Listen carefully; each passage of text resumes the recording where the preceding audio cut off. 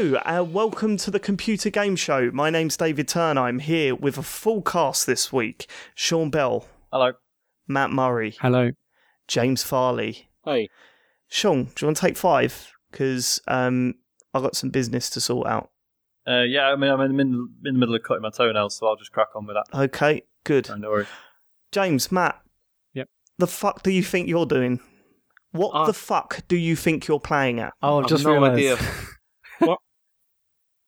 So, for the past, when did we start the Computer Game Show? February, was it? February, March, something like around that? that time. One of the long-running jokes was about how James has not got a PS4 and we've been telling him to get a PS4 and blah, blah, blah. James couldn't make the show last week, which was unfortunate for us because it was the week that he bought a PS4 and No Man's Sky, and we were looking forward to chatting to him. And I don't know why I'm doing this show anymore, because I sit up until late, putting all the files together the night before, doing a test run of the show on a Tuesday. I listen to it at work, make notes of any edits and stuff like that, and then that night I edit the show together. I'm usually up till late doing that and getting it all sent off and everything.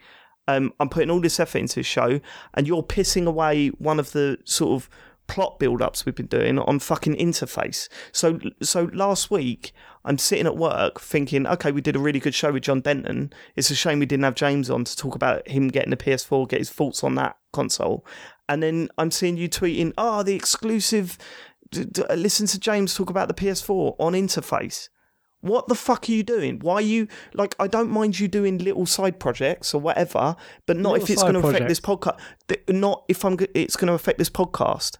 Okay, first of all, you don't do always such a bang-up job with the editing. We all know what happened last week. James, you can piss around, right, all you want, but I'm being serious now because I put a lot of effort into this, right? Okay, I fucked up last week. Hold my hands up. Sorry about that, right? But why are you, right, when you're going off and doing your little side thing, yeah, why are you wasting fucking content on that when it should be here? This is the Computer Game Show. We talk about computer games here. And when you said, I'm going to do Interface, you said, it's going to be, a tech podcast. We'll talk about phones and that, right? And then I listened to that last week, and you're talking about the PS4, which all could have been discussed on this show. And then I listened this week, and you're talking about the fucking Vita. So it's kind of like, where's your priorities? Yeah, but okay, where are we going to start with this? Because the thing is, right, we were focusing only on hardware and stuff right, with okay, that. It's that's because I want to pick you up on this as well, right? Because what was it last week? You or when you announced this podcast to your 8 listeners or whatever you've got, 10. and said, 10, okay, fine, and then said, here's how we're going to do it from now on. We're going to do hardware chat on Interface, software chat on the Computer Game Show. First of all, you don't decide what we talk about on this show. I do, right? You don't make those rules up, right? I make those rules up. You don't decide that. Secondly, when new hardware comes out, what are you going to do when me and Shauna talk about it? You're just going to keep quiet until you record the next Interface? That's fucking bollocks. We've got a whole weekend planned around the PS Vita, the PS VR coming out, and what are you going to do? Sit there in fucking silence? Well, me and Matt did talk about maybe another possible exclusive for that, actually. Yeah. How about that's how really about going you to affect our don't? plans. Well, I don't understand where you're getting this fucking front from. You're supposed to be here talking about computer games, and you're fucking off to Interface. And here's another point: don't plug your show on this. Don't plug our show on that show. It's fucking embarrassing. I heard Matt. If you're listening to this and you haven't heard of the Computer Game Show, the only reason anyone's listening to that, Matt, is because they've heard of the Computer Game Show, okay? And they, for some fucked up weird reason, they want to hear a little bit more of your voice. Get your fucking priorities straight. This is computer games. Look, couldn't. The thing is, right, I couldn't do this last week, right, for reasons. And we couldn't let it go for like that amount of time. We just thought it'd be nice to have a little chat about, just the hardware kind of stuff. Why not? You hadn't done a show for about 2 months, right? There must have been all sorts of phones and watches and I don't know, whatever the fuck those people were into to talk about.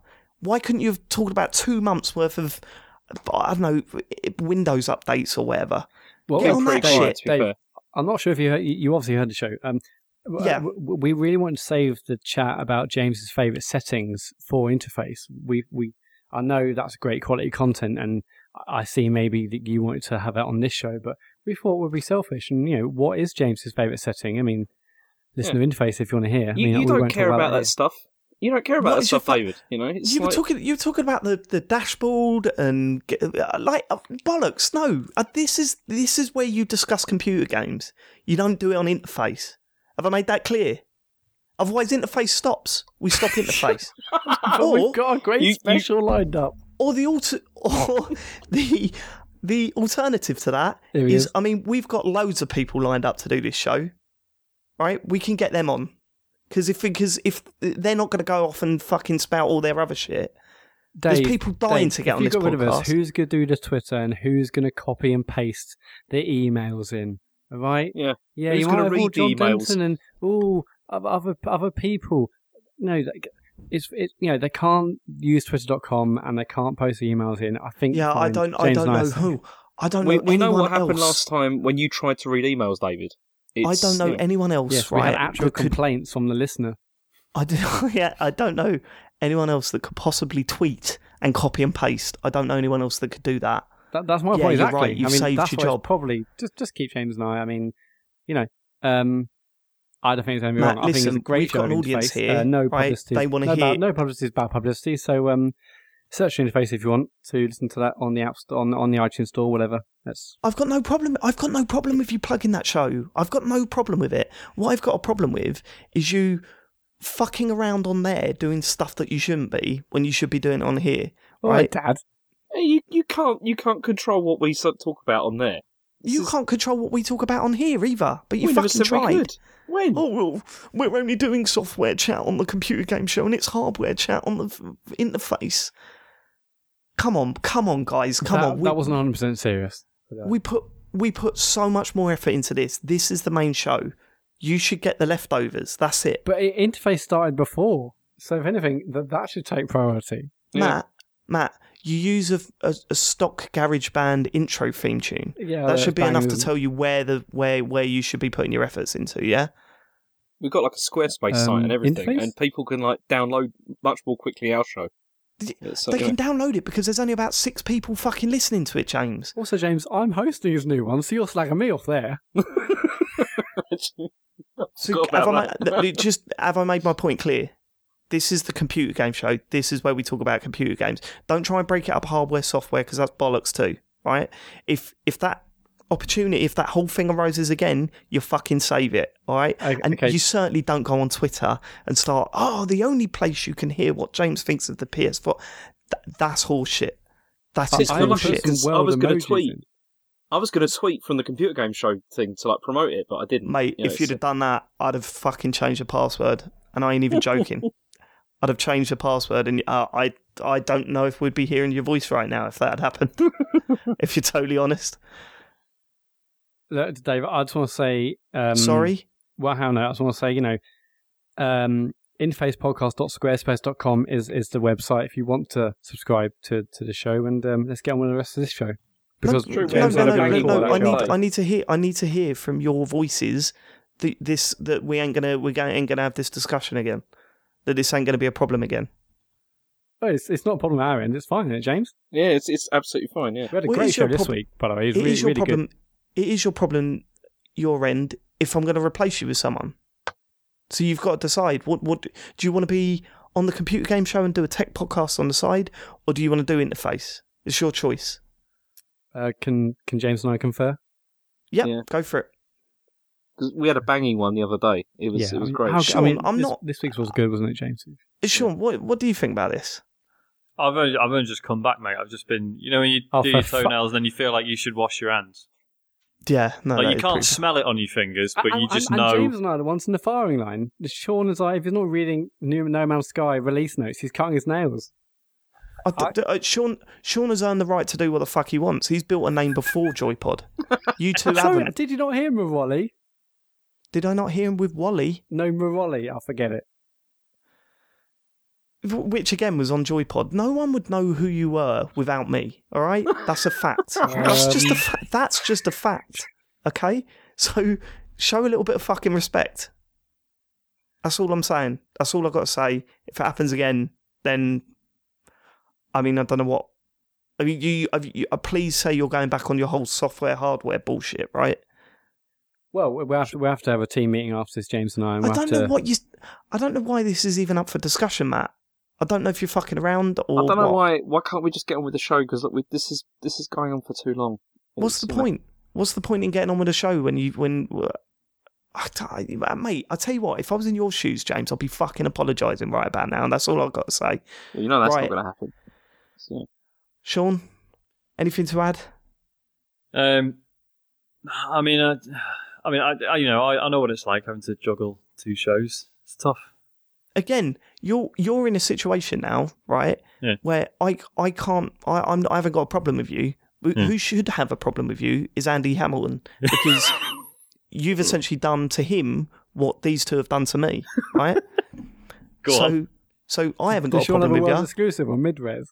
I got a problem with those 2. If it's Andy's, if Andy's happy with what you're doing, then fine. But I ain't fucking happy with what these 2 are doing. Okay. Just going off and trying to get their own audience. It's a piss take, okay? Because I could just cut you off like that, boys. Simple as that. I just want to say, I mean, yeah, we'll Sorry. Well, no, of course not. No, I mean, the pod on Twitter, we will definitely try not to. When we post, we'll minimise that as well. And we certainly won't mention it on the podcast, which is available on. But we won't mention anything about that. The listeners won't have heard any of that. They would have heard a lot of bleeping and all sorts of editing there. So, respect who edits the podcast is the second law there, depends isn't if you leave it in or not, like last week. Fair play. Fair play. Right, okay, should we get on with the show? Yes, please. Yeah. No. Good. Matt, you want to do a bit of a follow-up from last week, don't you? Yeah, well, we had loads of people getting in touch with us over the week, just talking about various things we mentioned last week. So Nathan got in touch to say that we definitely have seen Kowloon, which is how would you describe it, Sean? What you mentioned last week? Sort of mad, sort of built-up shanty town that sort of like became this sort of entire block where everyone was living in like weird, sort of kind of horrible conditions, but it was like this sort of totally self-sufficient, weird little society that was like totally cut off, but used to sort of nick electricity and water and stuff from the outside world. Yeah, so that's actually something that was actually happening in the real world, but you mentioned it obviously in relation to Deus Ex, and Nathan said everyone's seen it because it's been in Black Ops and it's been also in Bloodsport, and he linked to a really great article on 99%invisible.org. Can I just say... Fun fact, 99% Invisible, when people link to episodes of that show, everyone thinks it's just an article, and that's pretty funny for a podcast that's all about design. That is... I don't know what Bloodsport is, but Black Ops, right? Isn't it depressing that there's a setting like that that's so interesting and fascinating, and I had no idea. I've played Black Ops. I had no idea it was in that game. Yeah. Just because they don't do anything to try and make it look like distinctive or interesting at all. No, they really don't. Those Call of Duty boys need to sort it out. Yeah. We also had a couple of tweets saying that John Denton should basically get back into podcasting. Dan, Faded MFC, and Hayes Red Mist both said that it was great him being on the show and he should get back into it. And, I sort of agree. So do I. And I think, John, that there's going to be 2 open spaces and you're a big enough personality to fill them both, mate. So listen to next week's interface to find out if you've got a job or not. I did notice, hang on, I did notice on the notes we got here, Matt, you didn't bother to change, John's name, back to mine again. Just left it. Have I? James, that's the least of your worries, mate. What was the next thing you got to say, Matt? I asked if what games people were playing in their neutral times of existence, and it's interesting. Skate 3 obviously came up. Also, neutral times of existence, I thought about that and laughed about 5 times over the week. I don't know where that come from, I really wasn't. Neutral times of existence, which was last week, my head was your was way not... of saying games you play when you sort of don't really want to think about it. Is that true? Yeah, kind of. Yeah, like sort of when you've got nothing to actually play, there's always a game that you sit down and play in the gaps between games that you're focusing on. Neutral times of existence. The problem was I'd driven home from Wales that day and Reading Festival had just finished, so the M4 was a bit of a cunt and it ruined my brain. So I was coming out with shit like that. It's amazing stuff, actually, and that's a phrase now that I'm going to keep with me for a long, long time. Anyway, so people were saying Skate 3, Spelunky. If you've got a couple of mentions for Spelunky, Division, Rocket League, No Man's Sky. I think No Man's Sky is quite a good one, but Rocket League's a standard, mate. Yeah, so Spelunky. I've never really played that game, but I've heard so many good things about it. How have you not played it? You had a Vita. A little bit on Vita. I played a little bit on Vita, but I didn't really give enough time. I played like an hour or two. It looked like it would just infuriate me. I played it for a couple of hours on the PS4 when it went on the PS Plus or whatever, but man, that game just infuriated me. It's like, one of those games you can sort of appreciate what it does. And it is such a fucking smart game and it is really good, but you can sort of get that in like half an hour and be like, I see everything this does and how fucking brilliantly designed it is, but it's really aggravating to play. Yeah, it really is. I'm bad at it. It is, because the problem is, right, you'll fuck up and it's clear that you fucked up because you haven't looked or you haven't noticed something. Which is the beauty of it, and that's why it's so well designed. Considering it's, all the levels are automatically generated and stuff, there's enough rules to the way things are generated that, like you say, there's never a trap that you couldn't have seen first or something like that. No, but my personality does not fit in with that game. I just remembered, like, for the 2 hours that I played it, the amount of times I was like, fuck, the top of my voice. That I just, weird. And that's it from follow up. I thought it'd be good to have a little chat about stuff we've been tweeting us over the week. Yeah, cool. And you can tweet us by tweeting what, Matt? At Computer Game Pod on Twitter. So if you would like to see Matt and James fired for their betrayal, then send your tweet in. It's a bit harsh. Yeah. Fuck interface. Hashtag fuck interface. News this week. Well, we were all very excited. We need to talk about the events around this, right? Nintendo's 3DS Direct. Because I'll be honest with you, as Sean said, I turned him to him the day that it was announced. Because at the beginning of that week, we had the announcement that there was a new 3DS hitting the market. We spoke about it last week. The Galaxy 3DS, which I was kind of like, we were all like, what the fuck is this about? Then after we recorded the show, Nintendo said, there's a 3DS Direct at the end of the week. And I was kind of like, well, this has got to be linked then, hasn't it? It's got to be linked. There's got to be something here. And then by the time that the 3DS Direct started, a title popped into my head. Super Mario 3D Universe or Galaxy or whatever. And I just thought, yeah, obviously, it wouldn't be the Mario Galaxy games. It would be a new game in the style of the 3D games, but, set in with a Mario Galaxy twist. So I was texting you guys going, I've got this title, man, it's going to be announced, trust me. And we got to the end of it and knew. So that really was the weirdest announcement ever. I think where you went wrong there is thinking that Nintendo make new games. Because they have a plan. Yeah, exactly. What did you think about the Galaxy thing, James? Because you weren't on last week. Well, the thing is about that is, that whole thing was really weird. Like, especially the way they were promoting it, like, really heavily. And in the Direct, they kept on, like, talking about it as well. Like, they had all those, like, little bits with, like, Reggie sort of, like, trying to find it and everything. And it was like they were shadowing something that was going to come at the end that was, like, going to be a big announcement. And then there wasn't one. Then nothing happened. But, I mean, loads of people thought it was going to be, like, Mario Galaxy, and I just couldn't see that, because I just don't think that the 3DS could do it justice. But I really thought it was going to be one of those, like, they were going to announce a bundle. And I was just thinking, okay, you've got, like, Galaxy, Space, maybe it's going to be Federation Force. They're just going to, like, announce some sort of bundle or something with that. But they did nothing. It just is utterly bizarre. The whole thing is just really strange. I think the only thing that sort of explains it in my head, right, is that it could be down to pleasing investors. Oh, look, we've just announced a new 3DS hitting the market. You know what I mean? To keep them quiet a little bit.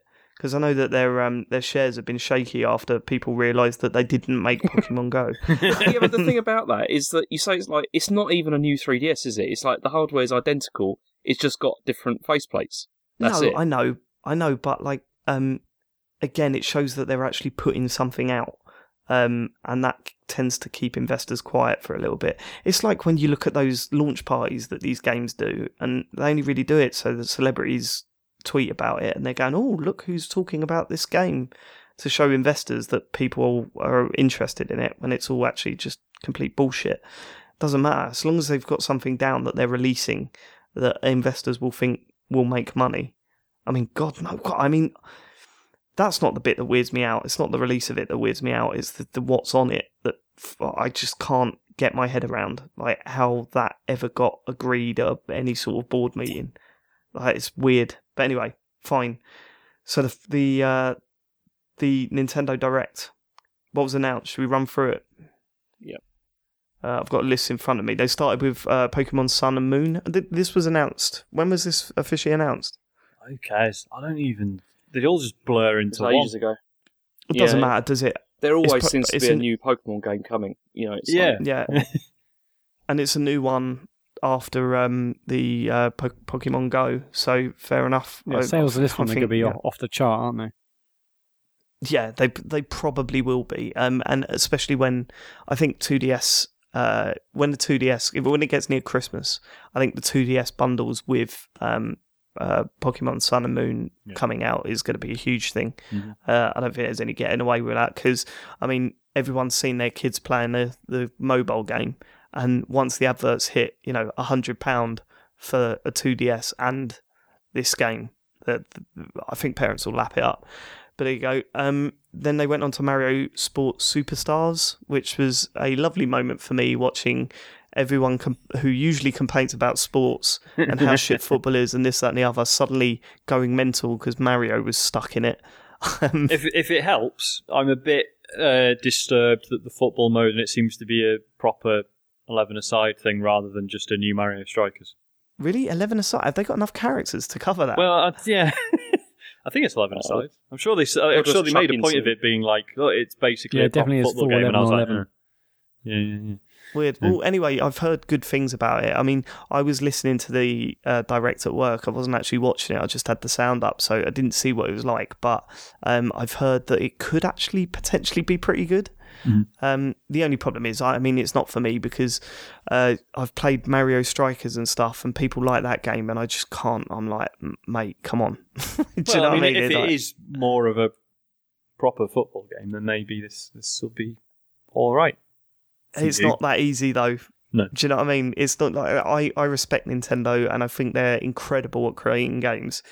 Creating a football game is not as easy as you might think, especially if you're going for that audience, which I don't think they are. I think it's another game to put out, around Christmas time. Is it coming out this year?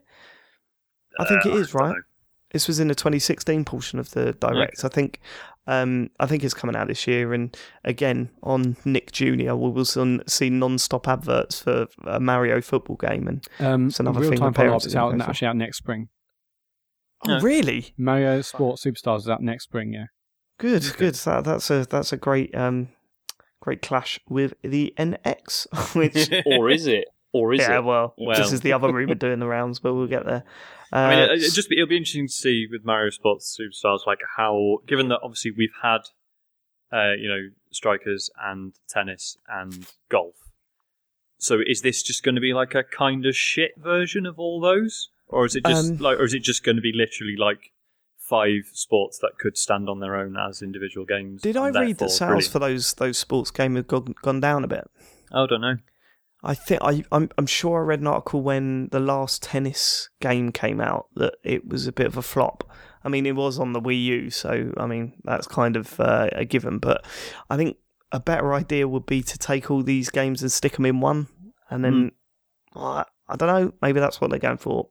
Maybe this is them testing the water for what they do with those Mario sports games on the NX. You know what I mean? Yeah. If this sells well, then maybe we'll see a lot more of these games all coming together in one package rather than trying to flog them all for 50 quid and actually getting nowhere with it. Skyward Sword on the Wii U, well, we know that looks good, but, long way off from that. Pikmin for the 3DS. That's out now. That's out right now. Oh, of course it is. Yeah, sorry, it's I'm not getting confused for the new one. It's not a remastered version or anything. It's just it's literally just re-release of the Wii version. You said this is what was confusing me, because you were talking about this a couple of weeks ago, James, and when you were reviewing it, you said it just really lacks the charm of Wind Waker. But then when you were chatting about it on the podcast, you said it was better. No, Twilight Princess, that was not this one. I got you. So which one did you review? I reviewed Twilight Princess. But you said Twilight Princess was better than Wind Waker. Yes. Controversially. Yeah. Well, to which I've had quite a lot of people agreeing with me, but Really? I don't know enough about it, to be honest with you. I didn't play enough of it, but fucking hell, too many Zelda games. Let's chill out, lads, yeah? Then it was Pikmin for the 3DS, so that's a side-scrolling Pikmin game, is it? Yeah, I mean, that really looked like, that March of the Minis. It's like that kind of thing where it's like kind of like constructing stuff, to get through. Kind of like Lemmings or whatever. Which is always, I mean, Pikmin's always been a bit like that, but in my opinion, a better version. So, yeah, I mean, fair enough. It was a nice little surprise, and people seem to really like the look of it. So, fair play, Nintendo. Their next announcement. Right, I don't want to slag this off too much, right? It's Super Mario Maker for the 3DS, right? Come on, it makes no sense at all. No, it's better than it not being on there at all. But the whole point with Mario Maker is sharing levels and going onto the internet and downloading all these levels and this, that, and the other. And this has none of that, does it? It's got no Course ID stuff. It's got local multiplayer. I mean, this really kind of like shows... Like, Nintendo are not really seeing outside of Japan, if you see what I mean. Because, like, in Japan, maybe people will do this. They'll, like, do it, like, locally. But outside of Japan, no one does that. So sorry, to explain, what I mean is that on the Wii U version, which is wonderful, I love that game, Mario Maker, you can create a level, you upload it to the server, you get a Course ID, you can tweet that out or whatever, and then if you want to play someone's level, you just type their Course ID in, or you can follow your friend, and then every time they upload one, you can just play their course and all sorts of stuff like that. The 3DS version, you can obviously create your own courses, and you can play the sort of ones made by Nintendo, but you can't actually just play random courses. And it's also dropped the mystery mushroom that turns you into various different characters, which I've never been a massive fan of in Mario Maker anyway, so I didn't see that as a big problem. But surely a big problem is, it's like having YouTube, but only videos that you make in it. Like, it's just weird. Can you like upload them to the Wii U version? Is that possible? I don't think so, because they're not cross. Didn't he say that you could? I can't remember what he said. He said something like it said something really vague, wasn't it? Like, oh, you can't transfer them across, but we're working hard to make sure there's loads for you to play, or something. Yeah, which to me sounds like we're going to make loads of levels and stick them on there. We're going to nick all your Wii U levels. Yeah, we're going to redo your and sell them. Yeah, maybe that's what they're thinking. But as I said, I can take the piss out of that as much as I want, which is so easy to do because it's like the main bit of Mario Maker missing from the 3DS version. But at the end of the day, it's better than not having Mario Maker on there. And if it was one or the two, then I'd rather it be on there like this than not be on there at all, I guess. Yeah, according to something I'm reading now on Polygon, it says that this game feature 100 built-in Nintendo-designed courses, but you won't be able to search for specific Wii U courses based on their Course ID. Yeah, because they've taken all that shit out, which is just weird. And especially considering pretty much all of them use that mystery mushroom, then it's not really surprising. See, it would also be nice, though, if they'd have done something like more specific to like the handheld like Mario games. Do you know what I mean? Like add some like stuff like Super Mario Land and stuff like that in. Yeah, good. But then the moment they did that, people would complain with the Wii U version. Like, why is it not in that? You know what I mean? Yeah. All 15 people that are playing it still, probably. I think it's still popular, isn't it? I still see lots of people streaming it and stuff. I think so, but not obviously as popular as... I mean, the reason... I mean, this is the whole thing with this whole like Direct, is it was just all these like Wii U games that obviously haven't sold as well as they want them to because they're on Wii U, just chucking them out on 3DS instead. It's it's a shame. I don't see that as a problem, really. I mean, that's fine. It's not a problem. It's just kind of sucks, really, doesn't it? Because it's like the Wii U version is definitely going to be the best out of all of these, and yeah, but it'll sell less. Yeah, that's the sad. Well, it's like it's like the Monster Hunter thing. The Monster Hunter 3 came out on 3 Ultimate came out on Wii U and 3DS, and everyone was like, "Well, if you're really playing it seriously, you want the Wii U version. The 3DS version is sort of cool to have." And then Monster Hunter 4 Ultimate came out, and it was just on the 3DS, and everyone was like, "It's still amazing, but it'd be nice if it was on the telly." And then they've just completely ditched the Wii U with it now.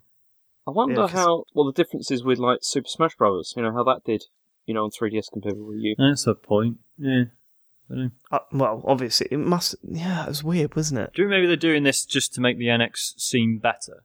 Because then when the NX comes out, they're just going to be like, right, we released 3DS versions of all these games and they were bollocks. That's not a thing anymore. It's just one version for both. Look, you could do Super Mario Maker and take it online. Imagine that. Then they went on to Street Pass stuff, which only really James cares about. I like Street Pass stuff. I mean, I've had to go on Street Pass Racer, and it was fine. Can I ask you a question for you to be totally honest with me, Sean? Yeah, go on. Before the Street Pass Racer, when was the last time you did any Street Pass stuff? Oh, it's been fucking ages, but then that's mainly because I live in Shitsville. It's like the thing with Street Pass is if I'm going to London, like part of me is like, oh fuck yeah, I'll actually be able to play some of these Street Pass games, but then I'm aware that I'm sitting on my 3DS at a time where I'm effectively on holiday and I should be out doing stuff. So to go to London and then sit staring at my 3DS because I've got some Street Passes sort of feels like it's missing the point. Go and have a little walk down near the Thames, know what I mean? What would the old down the River Thames? Go down the River Thames with fucking glass and cunt. No, that's fine. I still use it like pretty much daily. I know, because you're pathetic. No, it's because I suppose if you live somewhere where you are regularly street passing people and like you can use it on a commute or whatever, that'd be wicked.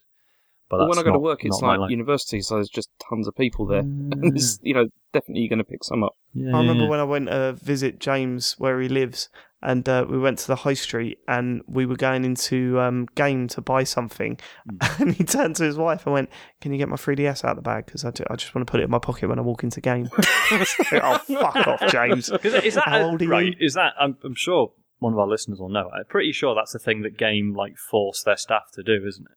Because every branch of Game, there's someone who always has the 3DS on. No, they've got a thing. I think Nintendo had things put in the stores actually for it because it does like a relay thing. Like so, whenever I don't want to get into this. It's it's pathetic, but yeah, you every time you go in there, you're guaranteed 10, guaranteed. Every time you go in there. James, your birthday's November the 7th. How old are you? Can we just move on? How old are you? How old are you this year? I want to talk about the actual games because how old are you this year? I'm not talking about that. How old are you this year? It's not. I'm not talking about hardware, so you can talk about this. How old are you this year? The wrong side of 35. There we go. Right. What was next? Mario Party Star Rush? No one cares about that. Absolutely. What's that? Hasn't Mario Party been shit for ages now? It's always been shit, but at least it's been fun. Like Mario Party always used to infuriate me because I played the N64 one loads, and you'd be playing with all your mates and you'd spend hours on it, and the mate that was doing the shit absolute crap throughout the whole thing would suddenly get a load of bonus stars at the end and win it. You'd just be like, oh fuck off. Do you know what I mean? But yeah, no, I've got time for Mario Party. I just don't understand who still plays it. You know what I mean? I don't know anyone that sits and plays a new Mario Party when it comes out. Maybe that's a thing if you've got family round on Christmas Day or something. No, because even the mini games are far too difficult for you just clean up. And then your nan will win because she got the most sixes rolled or something. See, my daughter's got a copy on 2DS, and she always asks me to play it, and I can't do it. It's just really boring. It's just not really that fun to play. It's a shame. They used to be cracking games. Okay, Animal Crossing New Leaf. So they're releasing new stuff for New Leaf, are they? Yeah, they're updating it. Didn't really follow this. They're updating it with amiibo stuff, and you can. Do you know? Because there was the Happy House Designer came out. Oh yeah. and then you had like all those cards that you could buy in packs so that you could like design people's houses. I think apparently they're going to be like, you can use those in New Leaf as well. Okay. I mean, it's pretty impressive because I mean that came out in like 2013, I think it was. Yeah. And this is like 3 years later, and it's still. I mean, there are people. I mean, I don't play it anymore because my daughter deleted my town. But 2 years of. I don't want to get into that again. How old are you on November the 7th, James? You're not being fair. But anyway, it's there's new stuff coming, so that's pretty good, I think. No dad should ever say, I'm not playing it anymore because my daughter deleted my town. It was a lovely, relaxing game, David. You know, it's just, I know you only like stuff with guns in and stuff like that, but it was a nice game. Fucking love it, mate. Popping people in the head. Meat Plaza was discussed next. We could probably brush over that. Same with Dragon Quest. What is it? Quest 7 and 8. Yeah. So 7's a re-release of the PS2 one, which by all accounts is very good, but decidedly old school. Like, you'll fight through a dungeon, get to the boss, and it's like, oh, guess what? The boss is far too hard. You got to just run around the dungeon for a bit and get tougher. It's a very, very, very long game. Yeah, it's a long time to get through. Well, you should be able to get through it just in time for Dragon Quest 8, which is fine. What's Yokai Watch? Because my stream cut out at this point. So Yokai Watch was this? Yokai Watch. This was a collaboration with someone, wasn't it? Or have I made that up? It's some media kind of tie-in, I think. You know, they got like a cartoon and the whole thing. I don't care. I played the demo of the first one and then heard the new one was on the way, and I was like, well, what's going on? Speaking of not caring, Sonic Boom, Fire and Ice. More Sonic, guys. We can't wait for that little blue prick to come and give us attitude. And this time he's doing it with fire and ice. How does he do it? Find out only on 3DS. This was quite exciting for me. Yoshi's Woolly World is coming to 3DS, and now I understand that Wii U is not exactly the most popular console. So if you own a 3DS or a 2DS and don't own a Wii U and haven't played Yoshi's Woolly World, get it. It's phenomenal. It's such a cracking little game. I absolutely loved every minute of playing that. Highly recommended. And don't be fooled by the first few worlds thinking that it's piss easy, because it gets hard and it gets a lot more interesting as well. I absolutely loved that game, so I'm kind of happy that's coming to 3DS and more people will be playing it. I just saw the visuals and they're clearly, scaled down, which is a shame because it looks absolutely incredible on the Wii U, but that's to be expected, I guess. But it's got some new bits in it, hasn't it? Has it? It's got some levels with Poochie in it. Oh, no, the Wii U version's got Poochie in it. Okay, well, they made a big deal about it being Yoshi's Woolly World and Poochie or something. That's bizarre, because you can actually have Poochie in every single level on that's right. Yoshi's Woolly World as an upgrade. You can buy him, can't you? You can buy him, which is especially weird for the lava levels, because surely he just walks off the thing and dies. And no, isn't he just invulnerable to it? He just runs I can't through remember. Like as we all know, dogs can walk on lava. Yeah, that famous fact. And the last game, I don't know what this is. Ever Oasis? It's a fucking JRPG with action elements. Who cares? Why are they ending on that? I don't know. Well, I don't think they ended, because I think this list is from the American one, right? I was watching the European one, where Ever Oasis was stuck in sort of halfway through. And I just, couple of years, we'll get our own British one, won't we? Hey, boys. Ooh. Fucking come on in. Take back control. Control, Alt, Delete. I just thought maybe some people don't. Okay. No, I am absolutely not being serious. It's just the first thing that popped into my head, Matt. Neutral times of existence. That's what happened this week in the world of computer games. Let's talk about what we've been playing, and I think I would like to start. I've got quite a long list, so I'll break it up with you guys if that's okay. Right. But I'll call back just to a last week's punctuation episode. Between your beautiful sentences, Dave. Don't worry about it. I didn't know. Did I do something wrong there? What? No, I don't know. I don't know. I'm so self-conscious now after my neutral times of existence thing. Everjane. I went back to it. I went back to it. I went to it after hearing you talk about it. And my God, Matthew Murray, you need to get on that computer game. Well, just reading the pictures you sent me was hilarious. So, I sat and played it. I've only played it one evening, and I played it for about an hour and a half, but I was in tears of laughter, holding my stomach. I just played it on my own. Because the beautiful thing, if you didn't listen to last week's show, Everjane is a sort of social game, a lot like Second Life. In fact, exactly like Second Life. However, it's set in the world of Jane Austen, and there's people there that really take it seriously, which means that I mean, I see the bad side of like winding people up because it's their safe space and they might be using it to just like lose themselves in. They get some dickhead come in and wind them up. But it is so easy to do it on that game. Like, all you've got to do is drop a bit of like new language, like current day language in it. You know what I mean? And they just don't know what to do. They don't know how to handle it. I mean, there was this bloke called something Lockbridge come in, Percy Lockbridge. He walked into the room and I just went, "Lockbridge, mate, how's it going?" And he was like, "Oh, hello, sir. I do not believe we have met before." And I was like, "Yes, we did. Don't you remember about 4 years ago when we were travelling across Europe? Do you remember?" And he goes, "Oh, yes, I do remember that. What a pleasure to see you again." Yeah, do you remember? It was great. I mean, the others called you Cockbridge, but, you know, I thought that was bang out of order. It's just like, they just don't know how to act with it. The other thing is, another fun thing to do is to try and talk in a in their old-fashioned way, but getting it a little bit wrong. Like, one of the sentences I put out was, "Could anyone point me to the lavatory as I would like to excrete?" It was just like, they just don't know what to do.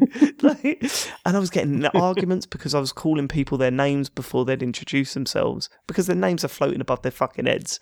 So, like, because you're using first names, weren't you? And then people would like sort of be an asterisk as if it was an action where it like looks down at the floor with disdain as she's just been referred to by her first name with someone who she's not acquainted.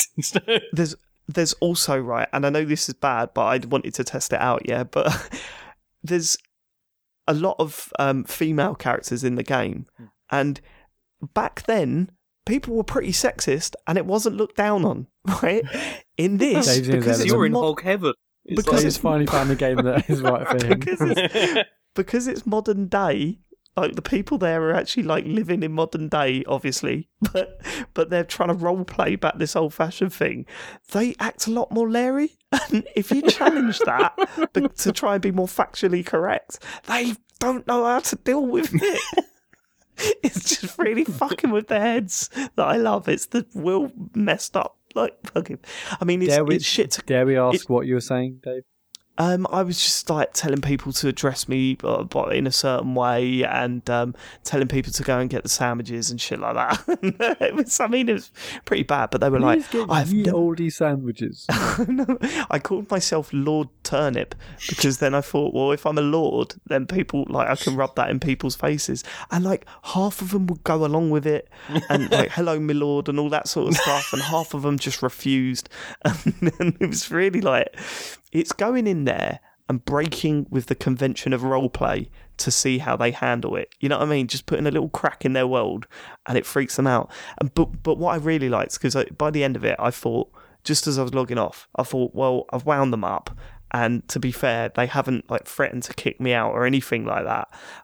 So the way you do it, you put like double brackets to come out of character and just say something. So like people were doing double brackets and saying, "Oh, right, just click this button to get this to work," and blah, blah, blah, blah, blah. And so I went into double brackets and just said, "Hey, look, I really like what you're doing here. This is quite nice, isn't it? You're all doing this. Sorry, I was fucking around. I was just having a laugh. Like, thanks a lot, like, all banging, like, having a pop at me." And the people that were role-playing hating me in the game were like, "Oh, see you later, mate. Hope to see you again soon." And I was just like, "Oh, actually, they're just nice people. Just a bit, obviously, a bit weird." But see, I've got to ask a question though. How is this not being like completely trolled to high heaven though? Well, I don't think it's really known yet. Is it? Is it out there? Has it got much really, coverage? No, I don't think so. No, because it was kickstarted and they made like, I don't know, I can't remember how much it was, but it did all right. Obviously it did because it got made. It was over 100 grand. Yeah. That is nuts, man. 100 grand for that. Fucking hell. And I mean, there is some shit in that game that you just think, for example, you can't look left and right and up and down unless you're, like, I'm using a MacBook, so I have to press both fingers down on my trackpad and then move to look around. And then it said, controller support. So I plugged my controller in. The right stick does nothing. The left stick, you strafe left and right and forward and back, but you can't look around properly. Also, it's got the weirdest font that is trying to look like script, but you just can't read anything. Yeah. that's the long and short chat of it. Is back. It is back, and it is bad in that game. But who cares? I think we should all get together. And what I want to do, because I was chatting to Joe about this last week, Joe Screbbles, and saying what I want to do is get a big group of us together to do it, but then like kind of write a script, or not a script, but like a plot that plays out while we're there, just to see if anyone gets involved with it and stuff. All go in acting like we don't know each other. We could be on Skype together so we can chat through the plot as we're doing it, and then and then just do this whole performance for anyone else that happens to be in that server. I've just registered an account and I'm downloading the client right now. Get in there, Matt. Get in there, James. Matt, you need to get on this, mate. You love it. I'll do it. It sounds amazing. While we're on you, Matt, what have you been playing this week? I'm playing a Battlefield 1 beta. So have I. What do you think? I think I've put a little bit more time into it than you have. Yeah, I've only played for a couple of hours, sadly. But from what I played so far, I mean, I think the beta's on. I don't think they've actually confirmed when it's ending, or at least they hadn't up until a couple of days ago. Well, it got but I'm hacked, definitely going to get back into it. Yeah, it got hacked. The servers went down for the whole EA servers went down. It wasn't just for that, but like people couldn't play FIFA or anything. It just shows you how hard it is to get a game like that right, because right now it's not in a great state, and that's not. I'm not worried about it. They'll get it right before it comes out. I'm pretty sure they're just getting feedback. The weird thing is that it feels like it's in a much worse state now than it felt like it was on the closed alpha, but I'm assuming because that closed alpha had much less people on it, whereas it feels like it might be struggling with all the people, and the fact it's like early code plus all the people plus the hack, it just didn't feel like a very stable thing at all. Whereas there's some weird things in it where so enemy tanks are quite powerful in this, and the only way to take them down is with these huge sort of grenade things you get if you're a support class, and they're not quite as powerful as they need to be. So at the moment, certainly in Rush, if you're attacking, you just get in a tank and blast away like it's insane.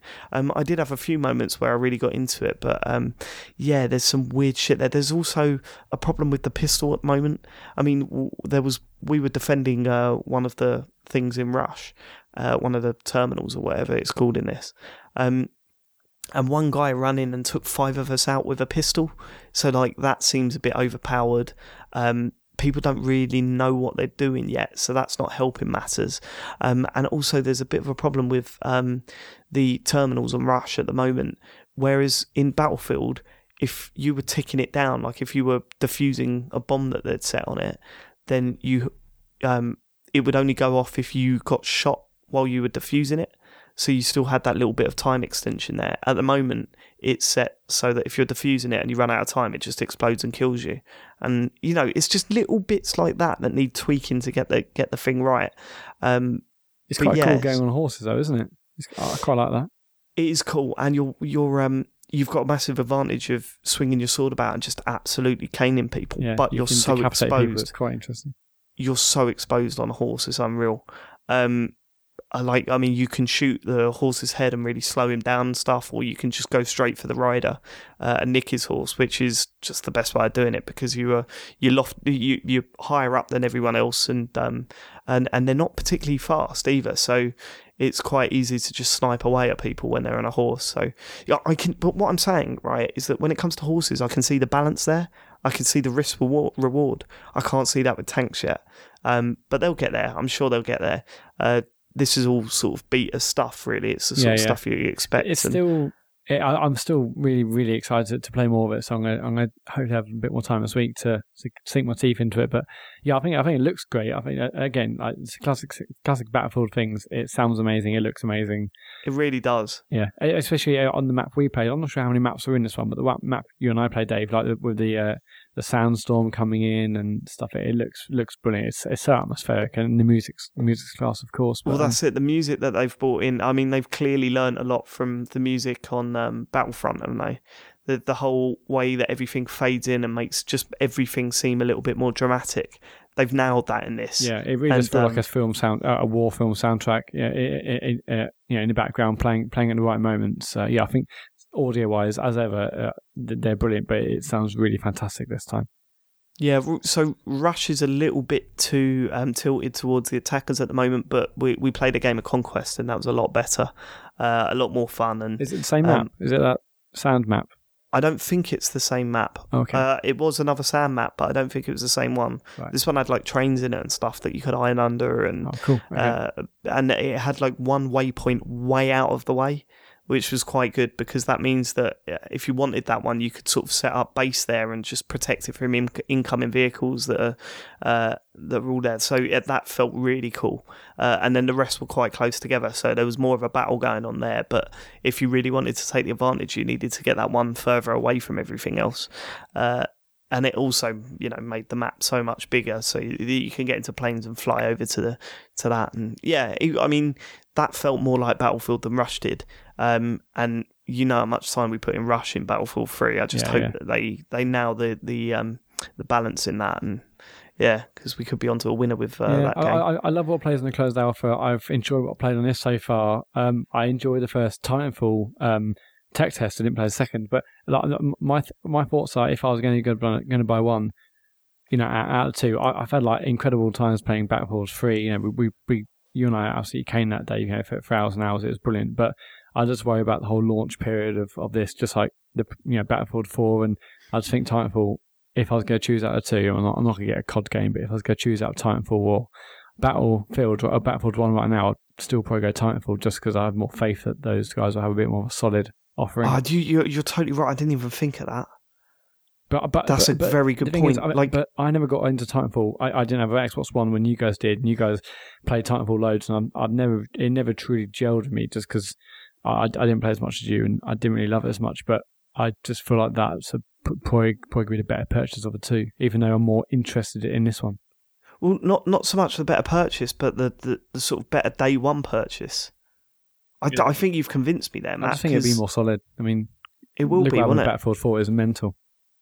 Yeah, but also, you would hope to God, for their sake, if nothing else, they would have learned. Because I'm not sure they can have another Battlefield game where it's like a total disaster for 2 to 3 months. Surely, if they do that, they can't make another one. Like Battlefield 4 was such a disaster for so long; it turned so many people off. I mean, it turned me off. I had it on digital, and I just didn't really bother playing it because it was months of patches, and I just couldn't bother with it being a bit broken. I understand it's clearly fixed now, and it was actually fixed, not that long actually into its life. So, but I just gave up. Did they have any problems with Hardline or Battlefront? I don't think they did they? Battlefront was all right, but then that was quite sort of scaled back, wasn't it, tech-wise? I think it was relatively straightforward. Like, just like the party system and stuff was really bare bones and stuff, so... Yeah. We'll have to see. But I think you're right, I think you're a safer bet getting Titanfall day one and then waiting until you're sure that Battlefield 1 is actually... Maybe that's more of a Christmas purchase than that is a day one purchase. Didn't even cross my mind, that. But I think that's pretty much made up my mind. That's why I'm here. It's probably why I'm a good co-host to have on the show, Dave. You're certainly doing better by talking about it on this show. Right, okay, anything else, Matt? Played Rocket League, of course. I'm going to bore through, but yeah, just Rocket League. I haven't had a lot of time for gaming. I'm still training, I'm still running, so I haven't had a lot of time this week. But yeah, hopefully soon. You wasted my time by making me play the ice hockey and basketball. Well, I just wanted to try them out for myself, and ice hockey was no, and basketball was also no. It was okay. Basketball was better than ice hockey, but Jesus Christ, ice also hockey one thing about Rocket League. You and I played the other day, but I changed my field of view, so that's maximum now, and I changed. Was it also the height of the camera? And no, it was the how far the camera was behind the. Yeah, I've changed. I put all of them to max, and it feels like a totally different game. But quite good. I feel like obviously I can see way more of the actual pitch now, and I want to go back and play more of that just to see if it felt a lot easier actually. I had much better idea of my surroundings and other vehicles and obviously the direction of the goal and the car and stuff. But it is much better. It makes really such a difference. So I turned everything, all the settings to max. Biggest field of view, the highest camera, and the and how far back the camera is on the car, and it feels almost like I'm playing Micro Machines, but it's also really good. Yeah. Yeah, and then it also helped that we had that game where we were like 3-0 down and we come back and won 4-3 or whatever. No, it was 4-3 and then 4-4 and then we won in overtime. Wonderful stuff. James, on to you. Yeah, okay, so I bought a PS4, as you would have heard if you listened to InSpace. What do you think of the fucking dashboard and that? Pretty good. It's pretty good, isn't it? It's it's pretty good. But so the trouble is I've got so much stuff now to get through. It's insane. Because, I don't know, Matt sent me a load of games, which is really great, and I got No Man's Sky with it as well. Have you still got my copy of Rise of the Tomb Raider? I have, yeah. You're just not bothered to plan that? You not yet, no, I will get to it. Blind him. All right. Yeah. Well, it's like that copy of Bayonetta 2 I sent to you and you never even bother playing it. Still send it back in about a week. Go on. So anyway, No Man's Sky, to be honest, I kind of pretty much agree with everything that you've said about it, David. It's, but also what Matt said about it as well. I'm really enjoying it, but I don't know, 15 or so hours in, I already feel like I've seen everything. Is that about right? Yeah. Well, you have. It didn't stop me really enjoying it and getting lost in it, but it sounds bad, but I kind of wish someone else had this idea. I was able to get the combat right and the exploration right. See, also, like, the combat stuff seems like largely pointless. I don't really know what the point of it is. Yeah, it's not really. It's either like some of the space battles are just so difficult, there's just no point, or they're just so easy, there's no point, and all the on-planet stuff is so easy, there's no point. Because you warp into a system, and then sometimes some other ships will come in, and then sometimes they'll be fighting or whatever, or often they're not, and you're just thinking, well, what should I do here? Like, is there any point in me attacking these ships? Is there any point in attacking them? Because I don't know. I think you pick up items and stuff, right? Yeah, you can pick up items from them. I've usually found they don't really seem to carry anything. You get like increased standing with whichever race controls that system. I think, is that it? That might be it. Yeah, and there's easier way to increase standing as well if you actually care about that stuff. Like you just go into a building and press a button, and all of a sudden they like you more. There's no real massive benefit from it, is there? No. See, I really like the atmosphere in the game. I think that's pretty cool. I like the whole sort of loneliness and that kind of stuff, but it just doesn't seem to be that much to do. To be honest, is the problem. Yeah. Are you still playing it, Matt? No, I haven't played a lot of games this week, but I do want to go back to it. I just haven't played a lot, so no. But James, you said you had like a pretty cool experience trying to get a ship, didn't you? Yeah, that was true. James, please be a little bit more positive about this game. Please. Well, no, I remember you said that you found a ship. You found a ship, didn't you, James? No, I did have one very good experience actually with that, which was like... Did you find a ship? Well, no, because it was one of those things where... what happened was I landed my ship on the top of like this spire, like in the middle of like this planet that was like a radiation planet. It's all like everything's hostile, everything hates you. You walk outside and it's all like, everything's alerts flashing and everything. So I landed it on top of this thing and then realised that I didn't have any, it's the plutonium in it that you need for taking off. Yeah. I'd run out of that. So I was like, How? okay. There's those red crystal things absolutely fucking everywhere. I know, but sometimes you do run out, and so I couldn't take off, and I was thinking, okay, what should I do here? So I'd noticed that there was a ship down, like in a valley, like really close by, and I thought, okay, I'll go and have a look at that. So I went down there, and then I got attacked by loads of sentinels, like continuously, and then I kind of panicked, and I looked at the ship, and I thought, I better get in this because I'm going to die otherwise. even though it doesn't matter anyway, but I was kind of panicked. So I got in it, and it was like, do you want this ship? And I looked at it, I was like, okay, well, it's got some more slots and stuff. So I thought, okay, I'll switch with this. So I switched, and then I found everything inside it was broken, like totally wrecked. Yeah. The whole ship's completely wrecked. And so I was like, okay, what am I going to do? Because I can't take off this planet. Just stepping out onto the planet means you die like very quickly. And so I thought, okay, I'll go back to the other ship because that was not so bad. But yeah, I didn't realise it disappears, doesn't it? Yeah. Shit. If you switch over, it disappeared. And so I managed to climb up the spire, and I got there, it was gone. I was like, okay, that's great. So at this point, I was thinking, I just thought I'm going to have to, maybe I'll just start the game again, because I can't see how I'm going to be able to get this thing flying again, because the planet's so hostile. There's no materials like around where I am either. But then I did do it. I mean, it took quite a long time, but I got to it, and actually, I quite enjoyed doing that, even though it was like, I don't know, it was really hard work, but it was still actually kind of fun to do that. Yeah, it felt... those bits where you're trying to sort a ship out and you are actually stranded is where it feels like the good kind of survival game. Yeah. I think, rather than just, you got to keep shooting crystals to carry on moving. It's like, no, you're fucked. Unless you need to actually think about what you're picking up and where you're going to get stuff from and how you're going to find it, and that's really cool. But it is cool, but I mean, that is a really cool moment. But do you know that you have to do that every time you want to get a new ship? Well, it's kind of like that's what takes the edge off. Like, that sounds like, oh yeah, that was a really good moment, but then every time you want a new ship, you got to do all that shit again, and it's kind of like that's what killed it a little bit for me, because I was kind of like, okay, I've had that moment where I was struggling to get a ship up and running.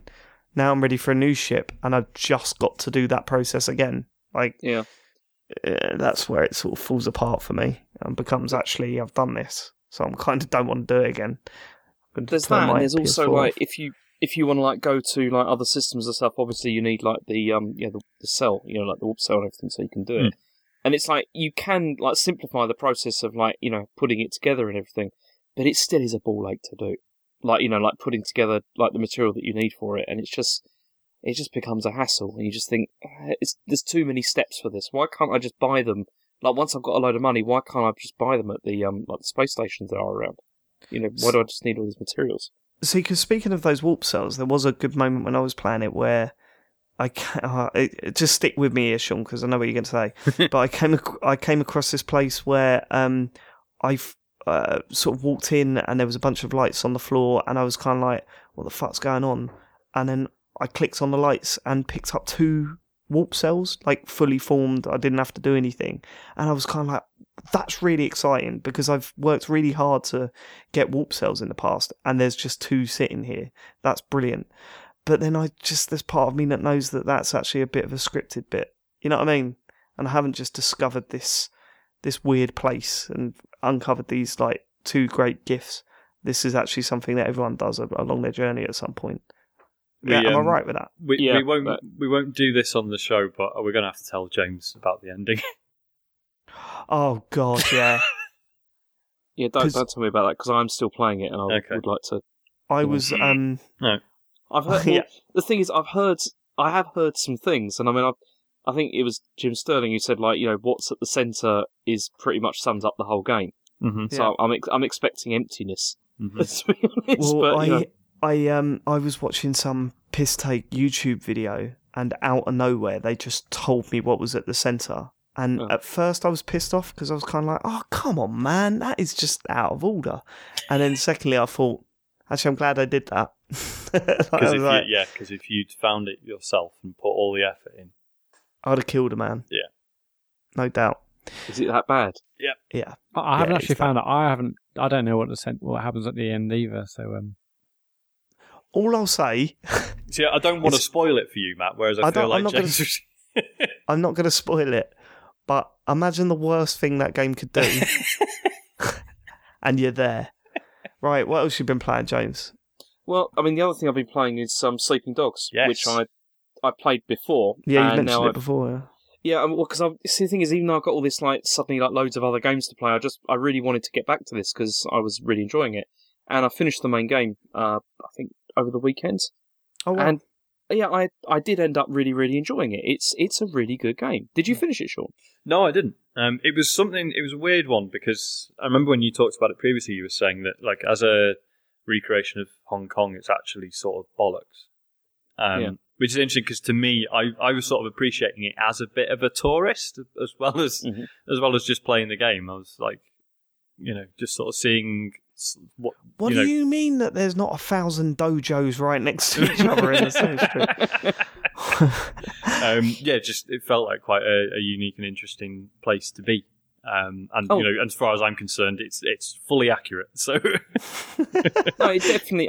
It's more accurate than Shenmue was. Yeah, like for what Hong Kong's like. But no, I mean, what do you mean it's not full of sailors? It's a little Shenmue joke. That was the first game in Japan, David. Oh, is it the same place, isn't it? Anyway. But the thing is, the ends, it feels like a bit of a narrative mess. Like, the whole game feels a bit like that, to be honest. But it's still kind of, because they try and tie, like, everything up, like, at the end of the game, and it doesn't really work. Like, because after all the things you've done in the game, it just doesn't work. Like, sort of, patting you on the head and saying everything's fine. But, it is a really good game, and I just really hope that there's going to be more of these, although there probably isn't, is there? I don't know what they're doing now. I think it did. It must have done pretty well because people still care about it, right? And it's always been, it's always in sales and stuff. It didn't disappear off the face of the planet, and it's been on PS Plus and all that sort of shit. So there must be something to it. It did well enough to get the HD remake. It was already HD, you know what I mean? But then it was, that was like 15 quid within weeks. So. I'm playing the definitive edition, and I'm still, like, at the moment, I'm playing the DLC for it because that's how much I like this game. I still want to keep enjoying it. But there's only one thing I don't like about it so much is, do you remember like the environmental kills and stuff? Yeah. I don't think that works. Like, it doesn't feel right for this game. Well, they nicked that from Yakuza, haven't they? It just feels a bit. I don't know. It just feels a bit needlessly like violent. With this, and especially because often sort it out, James. Grow up, come on.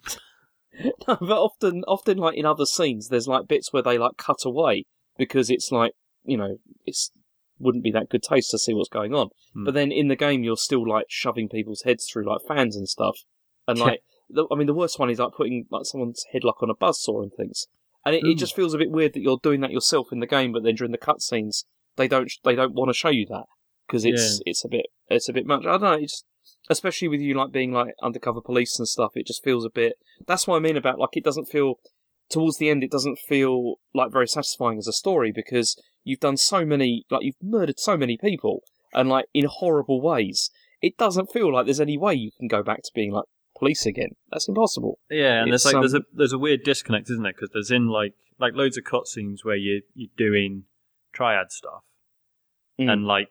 And, Wei Shen's whole thing is that he's good at convincing his bosses to be like, no, don't turn this into a fucking massacre. We can be smarter than that. We can do X, Y, Z. As if he's, he objects to killing people. And then, like you say, and then he's just doing, like, really horrific things like slamming people in furnaces and stuff. Yeah. That's what I mean. There's a real serious disconnect there. It doesn't really work. It was a bit like with, what was that game that was, it was a Rockstar game. We talked about it on Joypod ages ago. It had those like realistic faces and stuff, and the responses. L.A. Noire. Oh, L.A. Noire. That's the one. Yeah. That had the similar kind of problem where it was like, you're playing police and everything, but then every side mission ends up with you murdering somebody. Like you chase a suspect and then murder them, for pretty much, and it just doesn't fit, it just doesn't fit with the world at all. Yeah. And this is kind of the same. But saying that, it is amazing. And like, especially, although Hong Kong, like I said, it's not like, accurately depicted like that much, but it's still a really good environment and kind of memorable as well. Like as I was driving around, especially when it's like the driving rain and stuff like that, it's really, really atmospheric. I've said it time and time again about this game. The story needed just a little bit more confidence. You know what I mean? Yeah. A little bit more imagination, something a little bit more unique. As I said, like I would have loved to have seen an opportunity to pick a side in that game because it just seemed perfect for it. But they were totally ripping off like Infernal Affairs and the like Hong Kong like drama and stuff like that, and but they like you said, they didn't have the conviction to like go the full hog with it. It's like they still had to. Well, yeah, do the thing. But it's sort of.